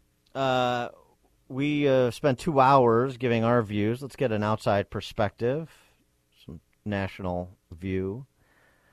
To help us with that, Scott McKay, the publisher of The Hayride, contributor to the American Spectator, author of the recently released book, The Revivalist Manifesto, joins us now. Scott, thanks for being with us. Appreciate it. Hey, good morning, Dan. Good morning, Amy. So, we talked a little bit about turnout in Illinois, and it was disappointing in Republican areas. The margin in Chicagoland suburbs increased for the Dem Socialists, and in exurban and rural areas, we didn't see all of those in Illinois. 320,000 Trump voters who skipped the 2018 midterms come back in 2022. And, that spelled the sort of standard margin of victory for Democrats in a plus 10 Dem state for Illinois. What's your perspective on that nationally? Well, I don't think that dynamic in Illinois was anything special to your state. It seems like there's the undertow of underperformance really across the country, and everywhere but Florida and I guess Texas. That you see. I mean, places that are solid red, the voters do what they do.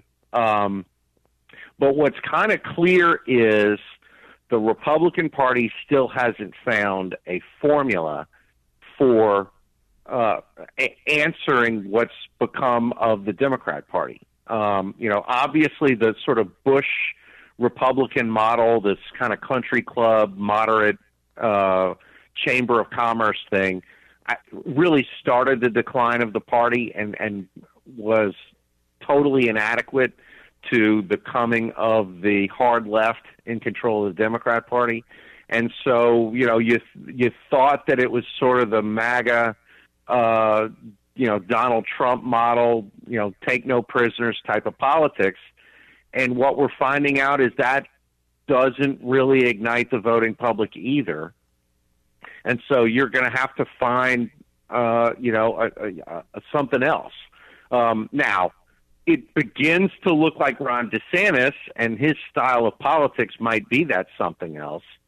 I mean, DeSantis, what he did down in Florida, taking a state that he barely won election in 18 and practically won a 60-40 race and lifted Republicans in, pretty much across the ballot.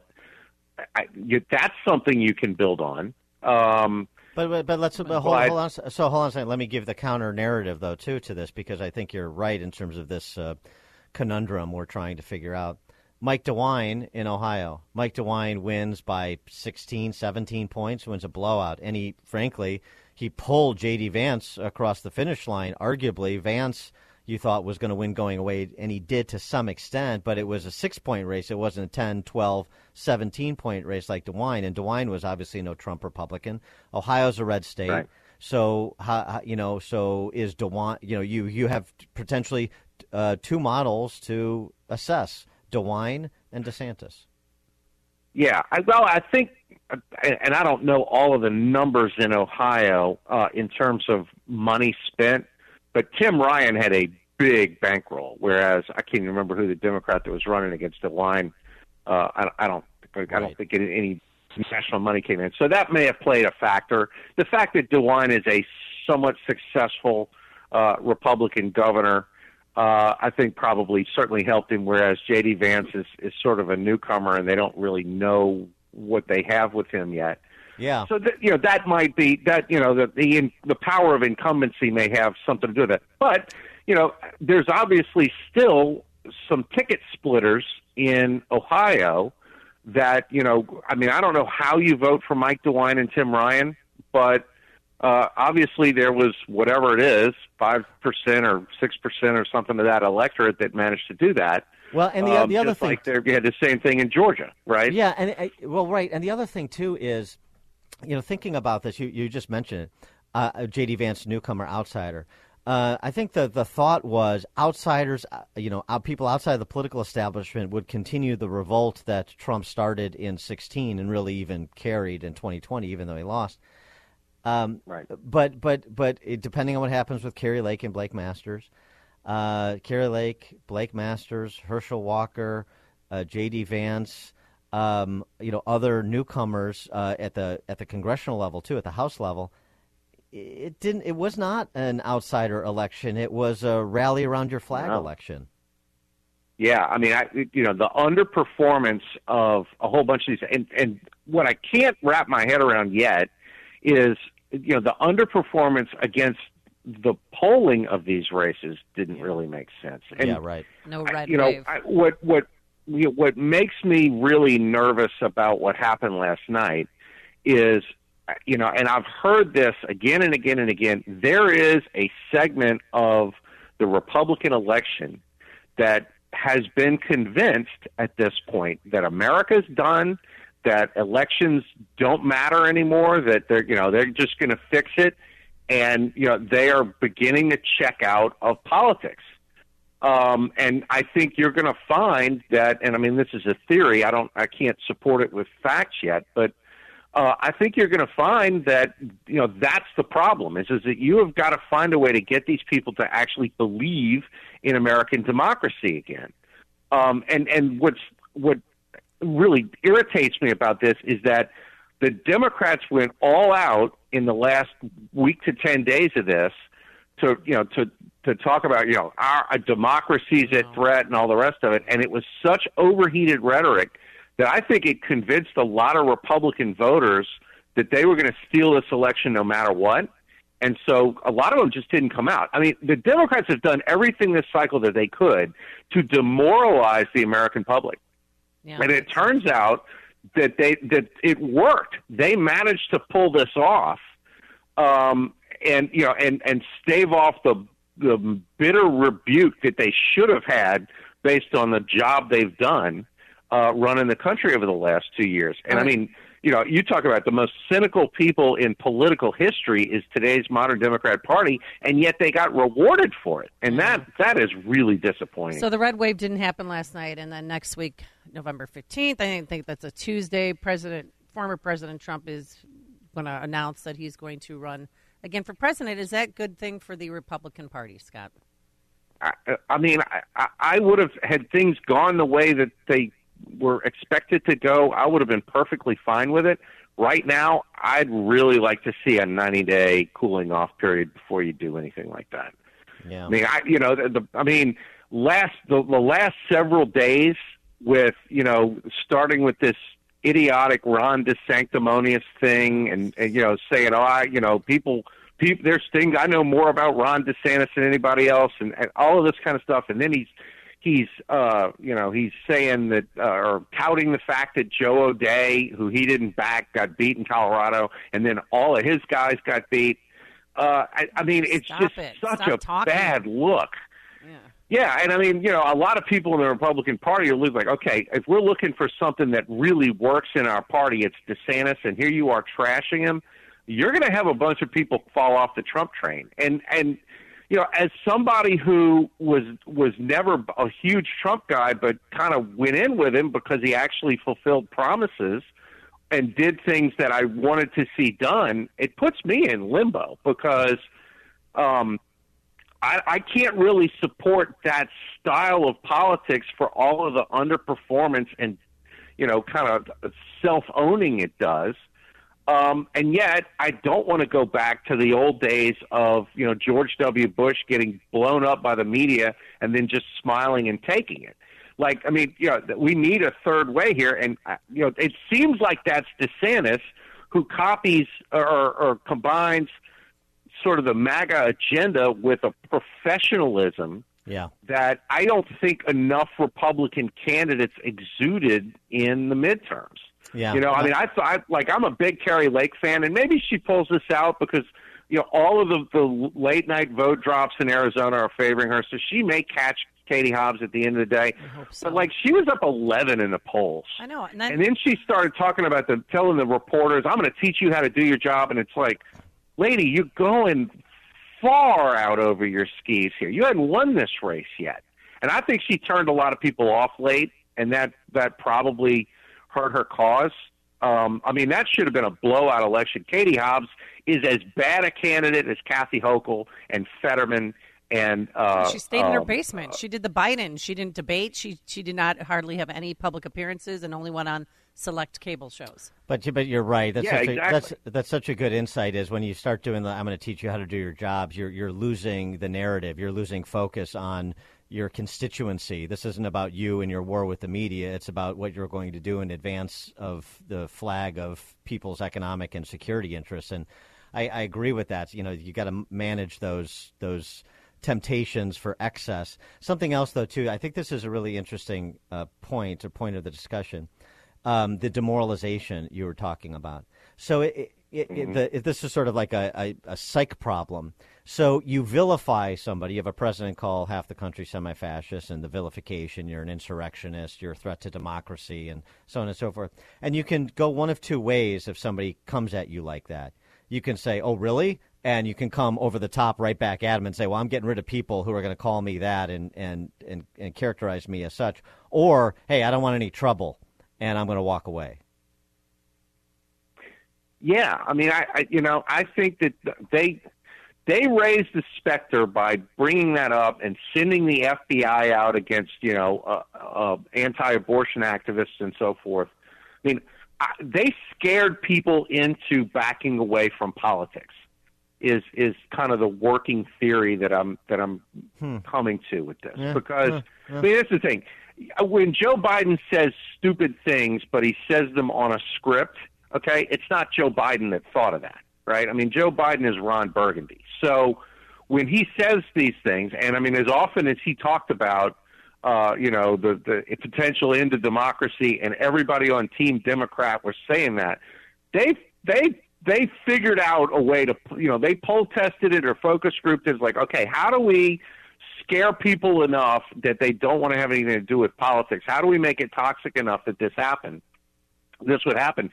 And it, I really think it worked. That was their closing argument. They had no policy to offer. They had no, record to defend.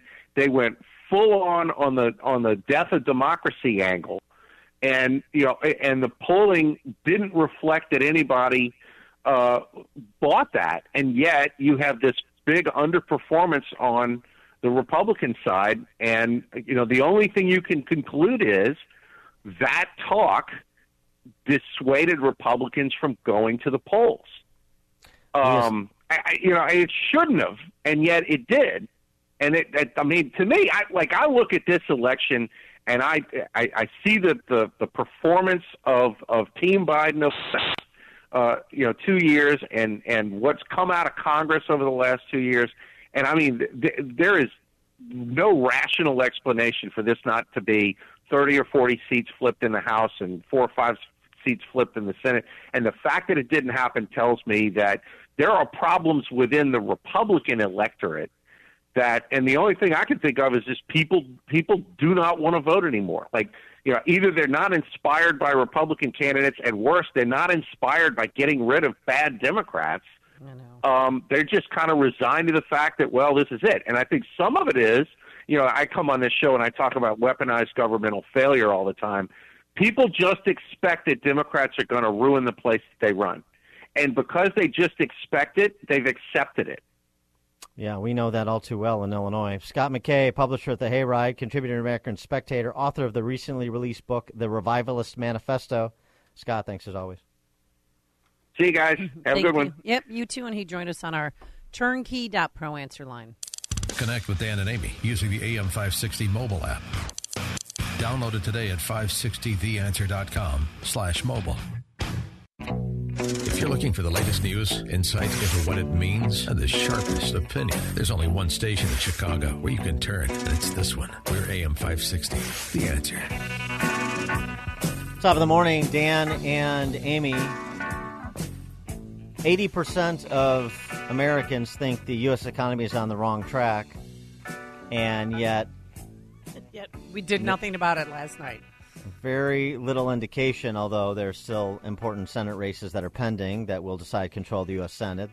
The House will ultimately end up in Republican hands, but it's not going to be by a wide margin, not nearly the margin that people, including myself, thought with the prospect of a red wave in the offing. Well, that red wave did not reach shore. Steve Moore is an economist. He's also the author of Govzilla. Steve, it appears that particularly those in blue states, even purple states, they're rooting for Govzilla to destroy their state. Well, no state is more emblematic of that than Illinois, which it looks like, if I read the numbers correctly, that almost by a 2-to-1 margin, voters want to have forced unionism forever in Illinois. Yeah, the so-called workers' rights is basically a 60-40 proposition. No, that's right. We work for the state here. We're all just spare parts for the public sector unions, and that will only increase in pace. Yeah, that's right. It's a total disaster for the state of Illinois. It will lead to a rapid deindustrialization of the state. It's not the state that I grew up in 40 years ago when it was an industrial powerhouse. If businesses are going to just continue to flock out. How many businesses have to leave, Amy, before people wake up to these cockeyed policies? I don't know. I mean, there's more public sector employees than manufacturing employees, right, Dan? Is that true? Yeah. That's amazing. That says everything. Look, the most amazing thing about last night is, and you started out well by saying, well, how can 80% of the people say they think the country's going in the wrong direction, and they'll vote for the very people who sent the country in that direction? It doesn't make any sense. Now, there's something called a revealed preference in economics, and what that means is you don't listen to what people say, you listen to what they do, and that's more important than what they'll tell a pollster. And the truth is that I don't think Americans really do feel like we're in a dire economic circumstance, or it wouldn't have happened yesterday like it did. Or do they feel that government is the backstop, so I'm going to be the party of government? They got additionally dependent on funny money from the government, both at the federal and in many states, the state level, and so I got to cast my lot with the government. That's my sanctuary. Yeah, I think there's something to that, Dan, and that's a very, very touching scenario if you're right. But, it was the New York Times who wrote, during the middle of COVID, that what and at the beginning of the Biden administration that what Joe Biden is promising people is cradle to grave government. And you know what? Maybe that's what people want. I'm in a bad mood this morning, okay? But it's just people voted for bigger government, more government control of their lives, more taxing and spending, and we need just the opposite. Now, there is a little bit of a silver lining here, which is you're right. Republicans will take control of the House by, I don't know, 5 or 6 seats. I don't know what the exact number is going to be, but it's almost certain that Republicans will take the House. And that does provide at least some check and balance against what these lunatics have been doing for the last 2 years. So that's the silver lining. But I had bet on 25, and it looks like it's going to be 6 or something, 6 or 8. So it's just so, And how do people in Pennsylvania vote for Fetterman? I mean, you mean this guy? Wait, this guy? Hi, good night, everybody. Oh. I mean, who's going to run his Senate office? I mean, who's going to be in charge of him because he needs help? Well, who knows what happens there. Anyway, I mean, I am in a bad mood because I think it was really important for voters to repudiate. I wasn't for the Republicans. I was against the Democrats, right? And yeah, so actually, voters to make a statement, and they didn't. This was the most incumbent election in my lifetime and your time. Virtually every incumbent Republican and Democrat won. Yeah, so I thought this was supposed to be a change election. Yeah, well, right, exactly. It was a rally around the flag election, and something you just said. I'm not for the Republicans as much as I am against the Democrats holding the people in power to account. Yeah. Well, was that part of the mistake that Republicans were not offering a value proposition that was more about them than it was about the left? I don't know. I mean, it's always easy to Monday morning. I don't know either. I mean, but I will say this: that there were, look, the Senate candidates were lousy, a lousy field of candidates. And that certainly helped, the Democrats win a lot of these tight races. So, we got to get that. This was a B and C list of candidates, not the A list. And you're going to beat an incumbent. You got to have really good players, and we didn't have them on the field this time. Well, President Trump, I mean, he was at Mar-a-Lago yesterday, and he was going to Truth Social and bashing some of the people that he wants back, like the Senate candidate in New Hampshire. The red wave obviously didn't happen. How is that a reflection on him? And do you think he should announce that he's going to run next Tuesday? Well, again, even though it was a really lousy election, I actually think I don't know the exact latest because I went to bed at 3 a.m. So it looks like it's going to come down to a runoff in Georgia, right? Right. Yes. To decide who. So if that happens, I'm going to say it first on the Dan and Amy show. I will put very high odds that Herschel Walker wins that runoff, and that will mean that lo and behold, the Republicans would then have a 1-seat majority in the Senate and maybe a 6-seat majority in the House. Those are incredibly narrow, but that still does put at least some check and balance on the craziness of the last 2 years. That's about the most positive thing I can say. Well, what about Trump running? Do you want him to run? I know you still talk all the time. Trump. That's a great question, Amy. I mean, it was a bad night for Donald Trump, right? I think we can all, and I like Donald Trump, but it was a really bad night for him. And the MAGA candidates, as Biden calls them, almost all lost. Unless I don't have the latest about what happened in the wee hours of the morning, but. Dr. Oz lost, and the candidate in Arizona lost, and blah, blah, blah. Well, that's pending. It's pending. Blake Masters is pending, but yeah. Oh, it is? They haven't called that one yet? No. Oh, okay. Laxalt's up. He looks like he's going to win. Ron Johnson looks like he's going to hold. Ted Budd won in North Carolina. So if you hold up those two holds, and if you hold in Wisconsin and you win in Nevada, then it's a 50. It's basically comes down to the runoff in Georgia, assuming that Arizona's lost. So, but the larger point is the center of energy and enthusiasm in the party right now is not in Mar-a-Lago; it's in Tallahassee with Governor DeSantis. That is true. Well put. And it was a monster night for for the Republicans in Florida. I mean, I think that DeSantis won by 20 points. He did. Remember, we used to think of Florida as the battleground state, and so that was an amazing victory. Yeah, I mean, what you're saying makes a lot of sense. I mean, it was a great night for Ron DeSantis, a bad night for Trump. I do think Trump runs. I would like him to wait until after the Georgia runoff.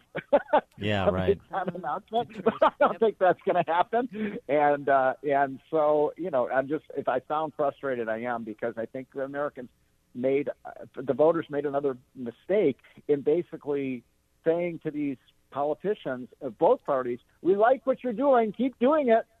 Well, here's the thing, too. So McCarthy becomes House Speaker, but it's a narrow majority. You're going to have now an emboldened Democrat Socialist Party to pursue the same policies in the next 2 years that they pursued the previous two, although you'll have a House Republican backstop. But how strong will that backstop be when you have probably a lot of nervous Republicans and, the next spending bills that come down the pike? It's going to be tough to keep that caucus together, no? Yeah, it will. It will. It's hurting cats, as they say, to be the Speaker of the House, and especially if you only have a 6 or 7 seat majority. So, and then think about this: if it's a 1 seat majority in the Senate, who holds all the power? Mitt Romney, right? Which that doesn't inspire a lot of confidence. So it's going to be But look, the last 2 times the Republicans had massive red wave elections were 1994 and 2010, right? And then what happened 2 years later? They lost the presidency. So it all, maybe, I'm looking for some kind of silver lining here. Maybe the fact that they didn't clean up this year means that 2 years from now we'll be in a more joyous mood. We're talking a little bit, too, about change in leadership at the party level, at the state and the federal level. We had the House Republican leader in Illinois just announced that he will not be running for re-election as the minority leader, which is long overdue. So there'll be a change in leadership at least at the state house level in Illinois. But, of course, the conversation will be, at least in part, depending, almost regardless of what happens with the Senate, should Mitch McConnell continue to be the minority or majority leader? That's a good question. I mean, I don't know the answer. I don't know if he will. I think he probably will be the majority leader, but it certainly is not a slam dunk. But here's the problem. Tell me where the talent is in the Republican Senate.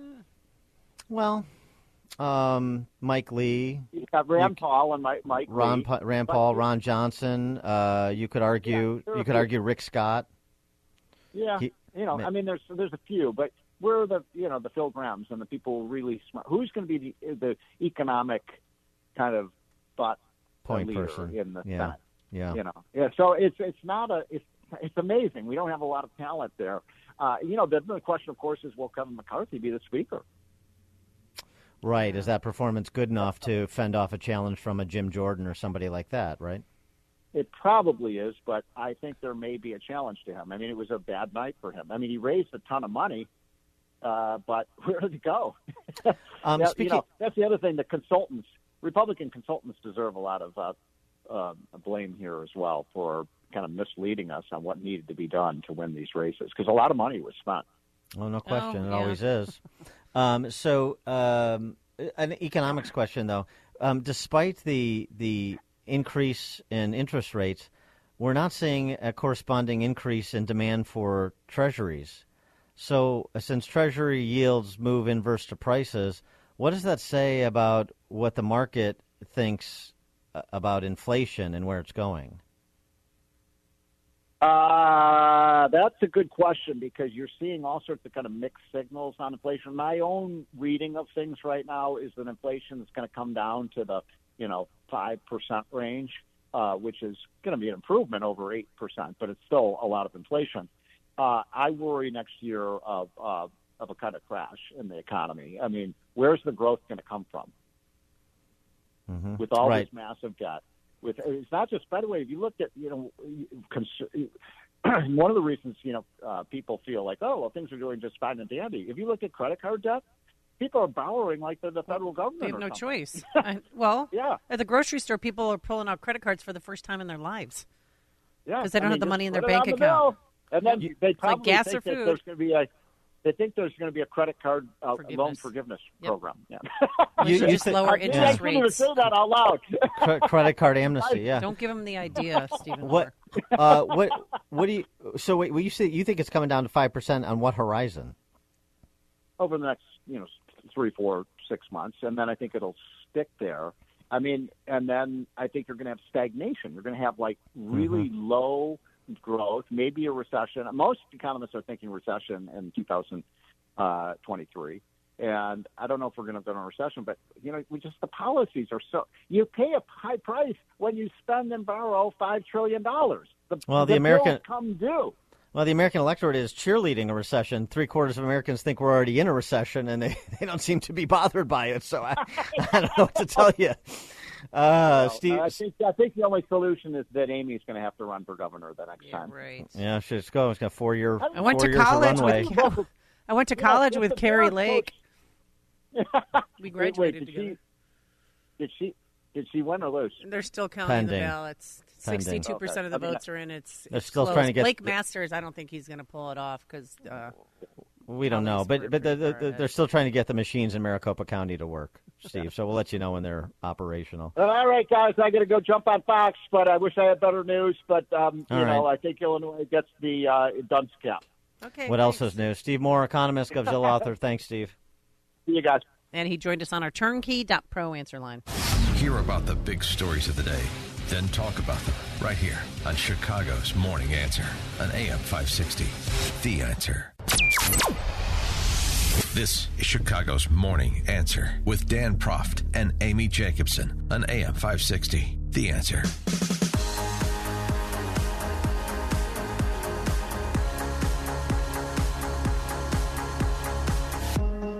Morning, Dan and Amy. Looking at Illinois and the outcomes yesterday. This is interesting. Just breaking down some of the numbers. There's a lot more to do, but in the early hours, post-mortem. Right now, it looks like Pritzker got 400,000 fewer votes than he did in 2018.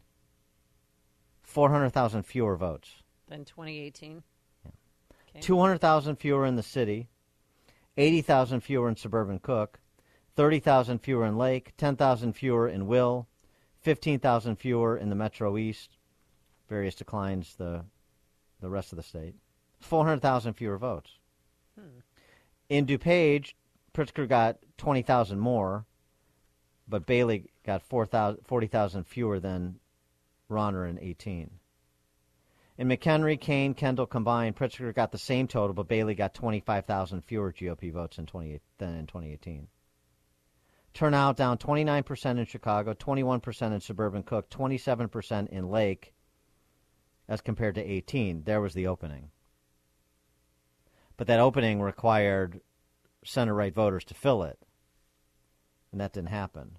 Downstate turnout was down, not nearly high enough to overcome Pritzker's totals in the northeastern part of the state. And Bailey underperformed in the suburbs, like you saw Republicans underperform in the suburbs around the country, particularly in states that are rough sledding, like Illinois, New York. Now, this is why you see Zeldin down by 300,000 votes right now as well, even though he's not conceding. So what happened? Yeah, that's what everyone wants to know. What happened? 400,000 fewer votes than in 2018. 312-642-5600, turnkey.pro answer line, 64636DA, turnkey.pro text line. Well, what filled the void? The problem is the suburbs continue to trend away from the GOP. 60% of the population is north of I-80. And this has been happening for some time. You have to have some perspective here. You go into this race with Democrats controlling the DuPage County Board, Democrats controlling the Will County Board. So it's not like there was this wave of leftism that overtook the suburbs. It has been moving through the suburbs ever since they were lost to Barack Obama more than a decade ago. And so the trend away from the GOP continues. Dan Cronin, 4 years ago, barely won his reelection to DuPage County Board Chairman, and the Republicans lost other countywide offices, and now yesterday Greg Hart lost the chairmanship. So, you have to be willing to examine trend lines a little bit too and not just look at elections in isolation. The hope was if turnout was going to be down because center-left voters were not enthusiastic about the performance of Pritzker, nor should they be, and the overlay of what's happening at the national level, then you could fill that void with center-right voters with, for example, as I keep talking about, the 320,000 Trump voters that skipped the 2018 midterms. But it didn't happen. And this is why Bailey performed better than Rauner, but not nearly as well as he needed to in the suburbs, and didn't get the surge downstate that was required to thread the needle and overcome a state that is basically plus 10 Dem, and that's where the statewide races more or less ended up, plus 10 Dem. I have to ask you, too, if Richard Irvin won during the primaries, do you think it would have been a closer race, or could have Irvin beat Pritzker? There's no why? Because what's the suggestion? That's just sort of affinity handicapping. I supported Richard Irvin or I supported Jesse Sullivan, so he would have performed better. Based on what? He would have turned out those Trump voters who didn't show up? He would have produced the surge in downstate Illinois that's required? No, what evidence of there is that? No, Irvin wouldn't have. None. Nobody would. I'm just saying J.B. Pritzker spent money to decide who was going to run against him. He spent millions, and then he spent another $152 million. He didn't. Stop saying that. He didn't? I'm sick of listening to that ridiculous talking point. He didn't decide who was going to be the nominee for the Republican Party. The Republican Party did. J.B. Pritzker's money had no material impact other than maybe margin when it came to Bailey's victory in the primary. That is also just a ridiculous talking point that people repeat based on affinity, not evidence. Well, he not true. Not true. And I can provide reams of data since I actually was in the race to show you where the race was, who was spending what, and the outcome was a fait accompli before Pritzker's millions came and the DGA's millions came in late to extend the margin, to just amplify the message that was already winning the primary. Well, Irvin was a horrible candidate. And that's actually how it went down. Right. And what you're going to rally the base as a pro-Black Lives Matter, pro-Safety Act. Oh, by the way, the referendum on the Safety Act and Bailey was winning crime voters by a measure of like 8-1. There just aren't enough of them. But Irvin supported the Safety Act when it was signed into law. We talked about that in the primary. So now we're going to get the Safety Act. Well, we'll see. The courts are going to have a say in that. But you have to look at the topography. You can't just say, this candidate bad, and if we had a better candidate, the waiting for the Godot analysis. If we had just had Jesus Christ run, we could have won. No. Well, that doesn't work. That's not what your choice was. Your choice was among the candidates who held themselves out for office, not just for governor, but up and down the ticket. And up and down the ticket, they took a beating. Up here in the suburbs, but also downstate. Esther Joy King was a top target for House Republicans in a downstate district. And right now it looks like she's going to lose, too. We're going to lose a Republican congressional seat in the split. It'll go from 13-5 to 13-4 because we lost a congressional seat, of course. Regan Deering down in central Illinois to Metro East, she lost as well. 60% of the electorate voted for the Public Sector Union Empowerment Act. Idiots.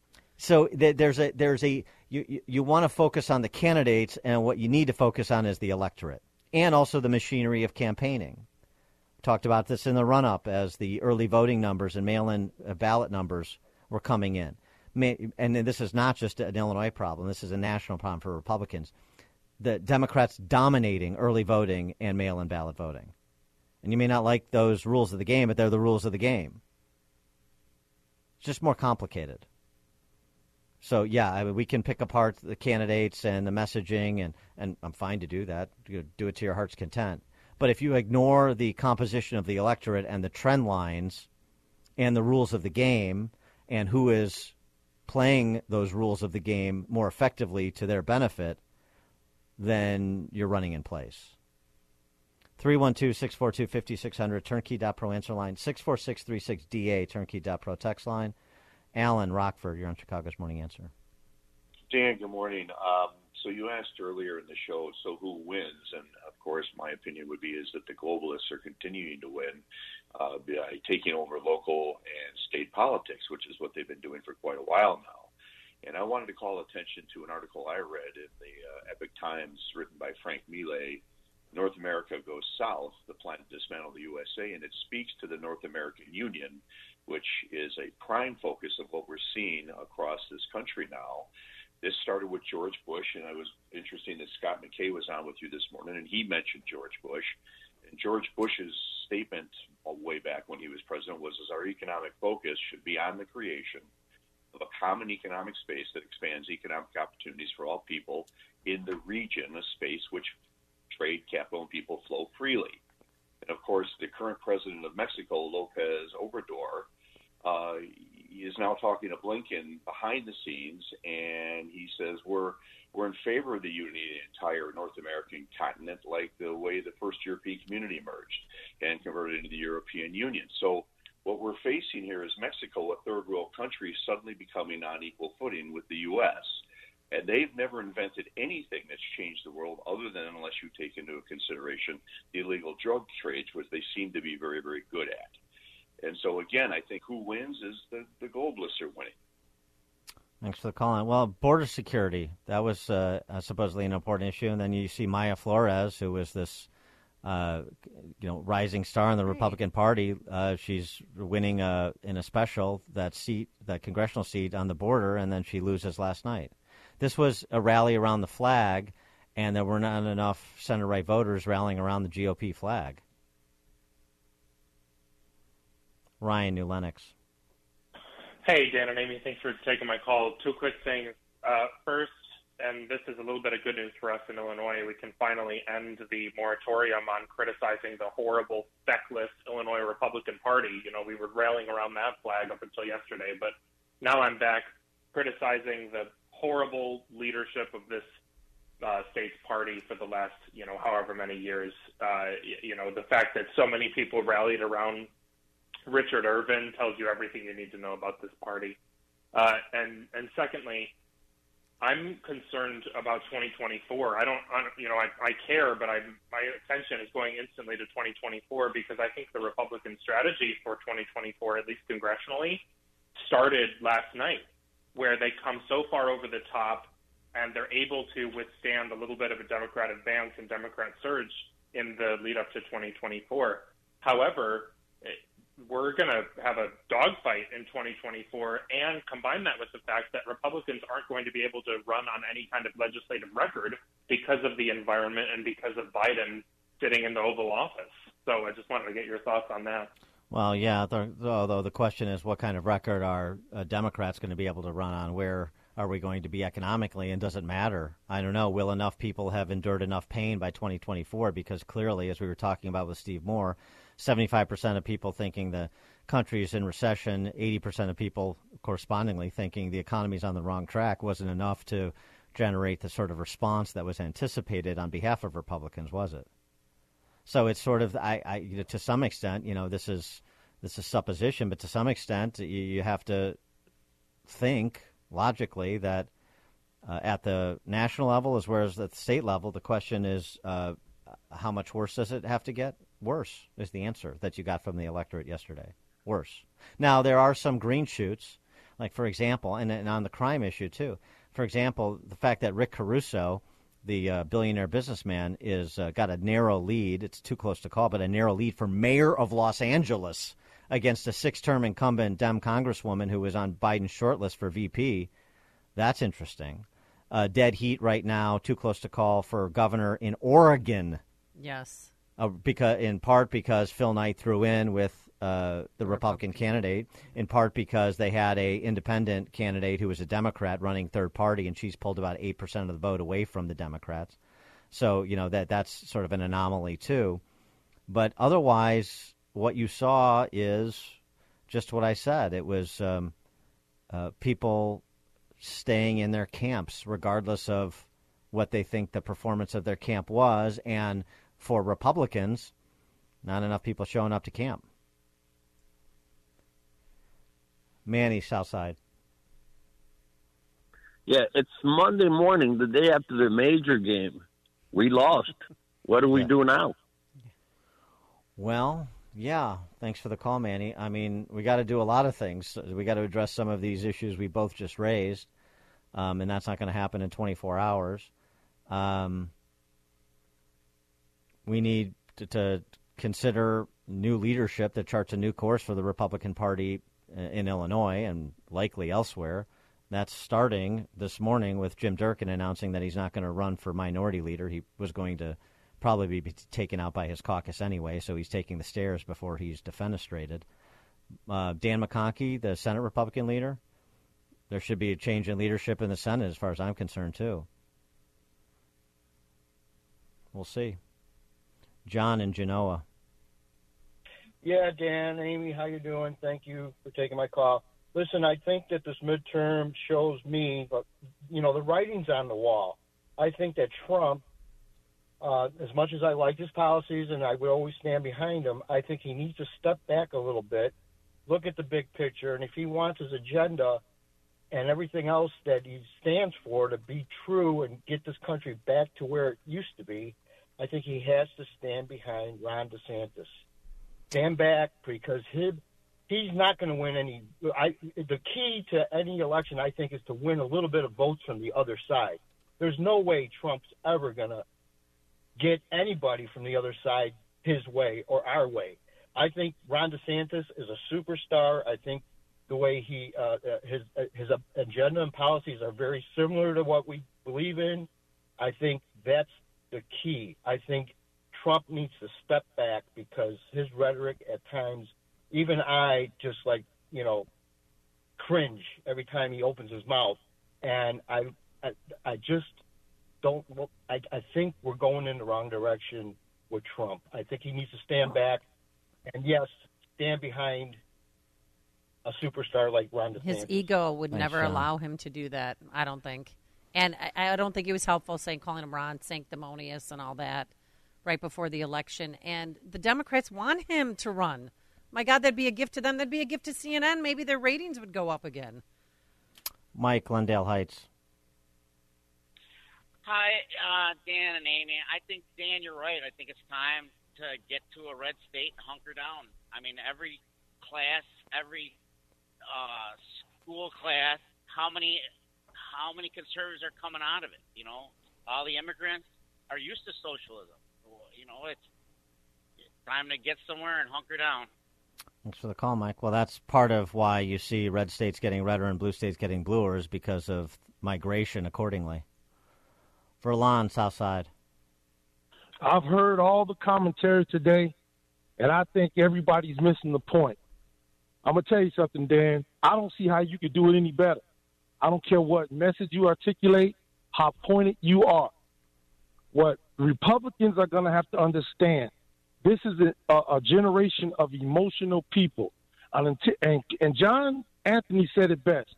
Until Republicans can come up with a way to get through and get a message through to these emotional people, we'll never win again. Because think about what the Democrats ran on. They're going to take your rights away, abortion. They're going to take Social Security away. Oh, my God, how am I going to live? Medicare away. And Joe Biden's been running on, I'm going to make your Medicare cheaper, your medicine cheaper. That's all they care about is my benefits and my so-called right to kill my baby. Until Republicans can break through that, we're done. Well, we're maybe in Illinois. I mean, again, Illinois is not representative of the country. It's representative of California, New York, and Connecticut. Those four states are representative of one another. But we still have a majority of governors. We are going to have a majority in the House. We still have a 50-50 chance to have a majority in the Senate. So let's not get too over the top here. What we're talking about in Illinois is not the situation nationally. Tony, Southside. Hey, good morning, Dan. Good morning, Amy Lamb. So first of all, I'm looking at a positive here. At least Pelosi will be gone. So I'm basically going to take lemons and make lemonade out of it, serve it with vodka, and give it to her on the way out the door. With that said, though, I want to know what you guys think about what can we do about the safety act. I mean, not we, but what can be done about it? That's all I want to know. Well, the Safety Act, which is what we tried to make the election about because it's personal safety is primary. So you have a consolidated case that is pending in a Kankakee Circuit Court. I expect the Kankakee County Circuit Court judge that's got the case to hold the legislation as unconstitutional, but that likely would be appealed. And if it goes up to the Supreme Court, who do you have on the state Supreme Court now? Now it looks like you're going to have 5 Democrats to 2 Republicans as opposed to 4 Democrats to 3 Republicans at present because the 2 state Supreme Court races look like they were both won by the Democrats. And those 2 Democrats who won were bankrolled by Governor Pritzker. So how are they going to vote on that issue? And even if they upheld the lower court ruling of unconstitutionality, then what is the disposition of the supermajorities? And by the way, remember, coming into this election cycle, also supermajorities of Democrats in the General Assembly. That should also tell you something about the landscape. But anyway, what are they going to do? The Black Caucus leaders, starting with House Speaker Chris Welch during this campaign, did not show any indication that they were willing to revisit the Pritzker Purge Law, the Safety Act. They, in fact, doubled down on it and just castigated anybody who raised questions or opposed it as fearmongers and liars. So to the extent even they felt compelled to offer some changes if they needed to reconstitute it to pass constitutional muster, what is that going to be? Window dressing? Is that going to fundamentally change the basic thrust of the law, which is no cash bail, putting prosecutors and judges on their heels the way they've put cops on their heels? They were just emboldened. They just got a ratification of everything they'd done last night. So we'll see. We'll see. But if the Safety Act goes into effect in the form it is now or substantively the same form with some, as I said, window dressing, some modest language changes that don't really affect the impact, and we'll see. Like I said, it's not bad enough yet. Well, if that goes into effect and you see crime spike in the suburbs, which is what will happen, maybe then it will be bad enough for more people. I don't know. Barbara, Lakeview. Hi, please don't get amnesia, people. There's one thing and only one thing wrong with Donald Trump. He's the top Republican guy. Whoever replaces him will immediately become the hated one. The bimbos will come out of the closet to accuse him of rape. It'll just take – if DeSantis steps up to do the job, it won't make any difference. The top Republican guy, the one with the most support, is the hated one. He's the one they go after. He's the one who gets accused. He's the one who will be criminalized. The top Republican will always be criminalized. Why are people trying to get rid of Donald Trump? Thanks, Barbara. Christine Shanahan McGovern, Mount Greenwood. Good morning. How are you guys? Good. Quickly.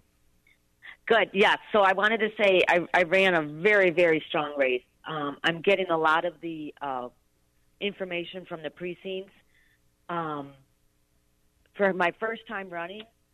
You ran for state senate against Bill Cunningham. I think I saw lost by 7 points. Yes. Mm-hmm. Frustrated. I blame the GOP leadership in Springfield. Like you said, we are in trouble. Our schools are going to be in trouble. Our kids are going to be in trouble. I'm afraid for our state. Thanks for the call, Christine. The more you listen, the more you'll know. This is Chicago's Morning Answer. Morning Answer on AM 560. The Answer. America First with Sebastian Gorka. Today at 3, right before Sean Thompson at 4 on AM 560. The Answer. Top of the morning, Dan and Amy. Continuing our postmortem on last night's elections, particularly here in Illinois. In Illinois 6th Congressional. So that's Peacock versus Gaston. In 2018, 315,000 votes. In 2022, 266,000. That's a 15% drop-off. And so I go back again, the same conversation we were just having about Pritzker getting 400,000 fewer votes statewide. It might be that there are just not enough center-right voters left. A lot of people moved. And to the extent that there are, they're not participating. And so who fills the void? The awfuls. The affluent, white, female leftists, AWFL, the awfuls, affluent, white, female leftists. And they continue the trend lines in the suburbs that we've seen since Barack Obama's ascension, which is a takeover of the suburbs. I mean, again, even in Kendall County, we held serve in Kendall County, but what does that mean? They're coming for them next. I mean, 2 points. How does Lauren Underwood? 2 points. 2 point spread plus GOP in Kendall County. Minus 15 plus in DuPage, minus 15 in Lake. In Kane County, Keith Wheeler, nobody was even paying attention to his race. He's in leadership. Nobody paid attention to his race. A safe seat in Kendall County. Used to be. Lost. Gone. Chris Boss, another safe Republican seat in Lake County. Gone. It's more complicated than just the candidates. For more on this in the context of Illinois 6, please be joined by Keith Pekow, Mayor of Orland Park. He was the Republican candidate, of course, against Kasten in Illinois 6. Keith, thanks for joining us. Appreciate it. Do we have Keith? There we go. Hey, Keith. Hi, Dan and Amy. Thanks for having me. So how do you assess what transpired last night as it pertains to your race and Kasten's narrow victory over you? Well, I mean, if you look at the three different areas, we won in the city of Chicago portion of our district. Looks like we're dead tied in Cook County, and we got trounced in DuPage. Basically by the margin that early vote and mail-in vote were when it first came out. And when we saw that and we saw what was happening in Lake County, we were pretty sure it wasn't going to be a good night. And you look at turnout. We were predicting a median turnout somewhere around 330,000, and we had 270. Yeah, right. Down 15%. And that down 15% necessarily, obviously, included a lot of center-right voters. I mean, I don't know how else you cut it. Yeah, and it shows that's exactly what it shows, that Republicans did not turn out. They either aren't here anymore or they didn't show up. And, if you looked at the early voting data, the Republicans did show up in early voting more than Democrats did. And yet we were I'm looking at the data here where it showed Democrat to Republican on the congressional ballot was about 10,000 votes. We were only 10,000 down relative to 26,000 in 2018. And yet we were 18,000 down just in DuPage alone. So, now, what was your phone call like with Sean Kasten when you made that call? It was short. I congratulated him. That was about it. Yeah, that's plenty.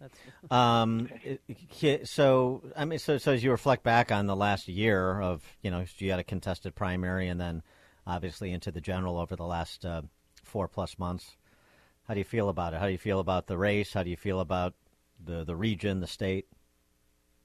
Well, I think we ran a really good race, and I know, Dan, you pay attention to this closely. I think we did everything you could do running a race, and we still got pounded. And don't feel like there was anything we left on the table, whether it was knocking on doors or mail or TV, et cetera. It's clear that the state of Illinois is lost. I mean, you see what happened statewide, that the state is lost. And what is more concerning to me, the state doesn't really surprise me. It disappoints me because this was the chance we had to actually turn the tide. But what you're seeing happening nationally as well, in basically the worst malaise we've seen since Jimmy Carter, that really concerns me because America has been following, since President Obama got in office, has been following the Illinois model since that time. But didn't you expect more? I mean, the economy's in the tank. This was the first major election since, post-COVID. And then you've got the Safety Act, and those three combined, you think, would have moved the needle in some form or fashion, and it just didn't. And everything showed that the independents and Republicans are the only people that did not care about economy and crime as their top two issues were Democrats. It's every poll that we saw. And that means that the people just did not show up. And if you can't show up for this to vote, then you're going to get the government you deserve, not the government you want. And you're going to get it good and hard. Well, apparently, I mean, yeah, I don't know what people want anymore, particularly people that are not animated enough to participate. That's trying to climb into the psyche of some people. It's a difficult climb. So, I mean, obviously, you're still the mayor of Orland Park, and you're fresh into your second term. What's next? Well, I mean, I'm still the mayor of Orland Park, which is a great community that's done extremely well in spite of the state. I expect that there will be that we'll get no help from the state or the federal government, and we really haven't been getting that help anyways. But I think the state's going to continue to take a downward spiral, so it's going to be hard to keep areas like Orland Park doing well, and it's been hard with the state of Illinois. But that's what we'll do. We'll keep doing that. Safety Act will keep me up at night because I think they're going to make changes now after what just happened, but I think the changes are going to be worse. When you think it can't get worse. So and thinking about Orland Park too, because as we've talked to you over the months about your leadership of Orland Park, particularly during COVID, when you did routine briefings at village board meetings about the science and data to explain the decisions you and your board were making about not participating in locking down businesses, for example, when the governor's edicts came down. Do you think that hurt you? And if it did, do you care? If it did, I don't care because I know we're right. The data shows in hindsight, every decision we made was correct. So we just have an electorate. I mean, really, if you look at it, we were making decisions almost in parallel, maybe even slightly ahead of what you saw in Florida. But Floridians got it. They understand. Yeah. What happened here in Illinois, they don't. And there wasn't some big surge because you opened up a small business. Wasn't a surge in cases. No, we have lower case rates than either the state or the county had. But at the end of the day, the people of Illinois chose to seat in lives because over honesty, because that was the entire campaign against every candidate I saw, and it was on one issue. And it's a sad state if the issue of abortion is the only issue that is a core value of America. That kind of really, I mean, that scares me a lot, and you're seeing it here, but also nationwide. But they chose lockdowns over lockdowns and tyranny over freedom. They chose putting criminals ahead of police and citizens. That's what they chose. That was on the ballot. And the people of Illinois, overwhelmingly, it wasn't even close. That's what they chose. Yeah. So we will have to live with those ramifications. I'm sure more people will vote with their feet. And that's going to be a challenge for those of us that remain. But we'll continue here in Orland Park. We're going to continue to do what we've done, make Orland Park a great place to be and a great place to live. But people have to realize that that the sharing of dollars to municipalities that has been cut significantly since 2011. Actually, it's $55 million out of Orland Park's pockets over 11 years. They're going to take it all because they can't pay their bills any other way. And on the campaign trails, it's DuPage County, the DuPage County portion where the race was lost. Since, a congressional race, you're going door to door, you're doing a lot of community events in DuPage County.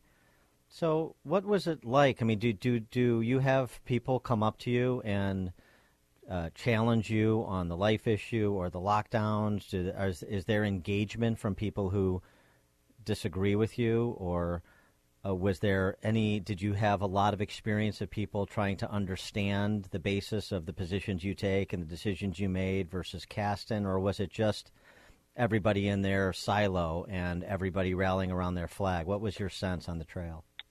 So no one that ever asked or tried to engage, knocking on doors, I've maybe had 4 or 5 people that were abrupt at the door and spoke for more than 10 seconds, and maybe 4 or 5 other people that just closed the door.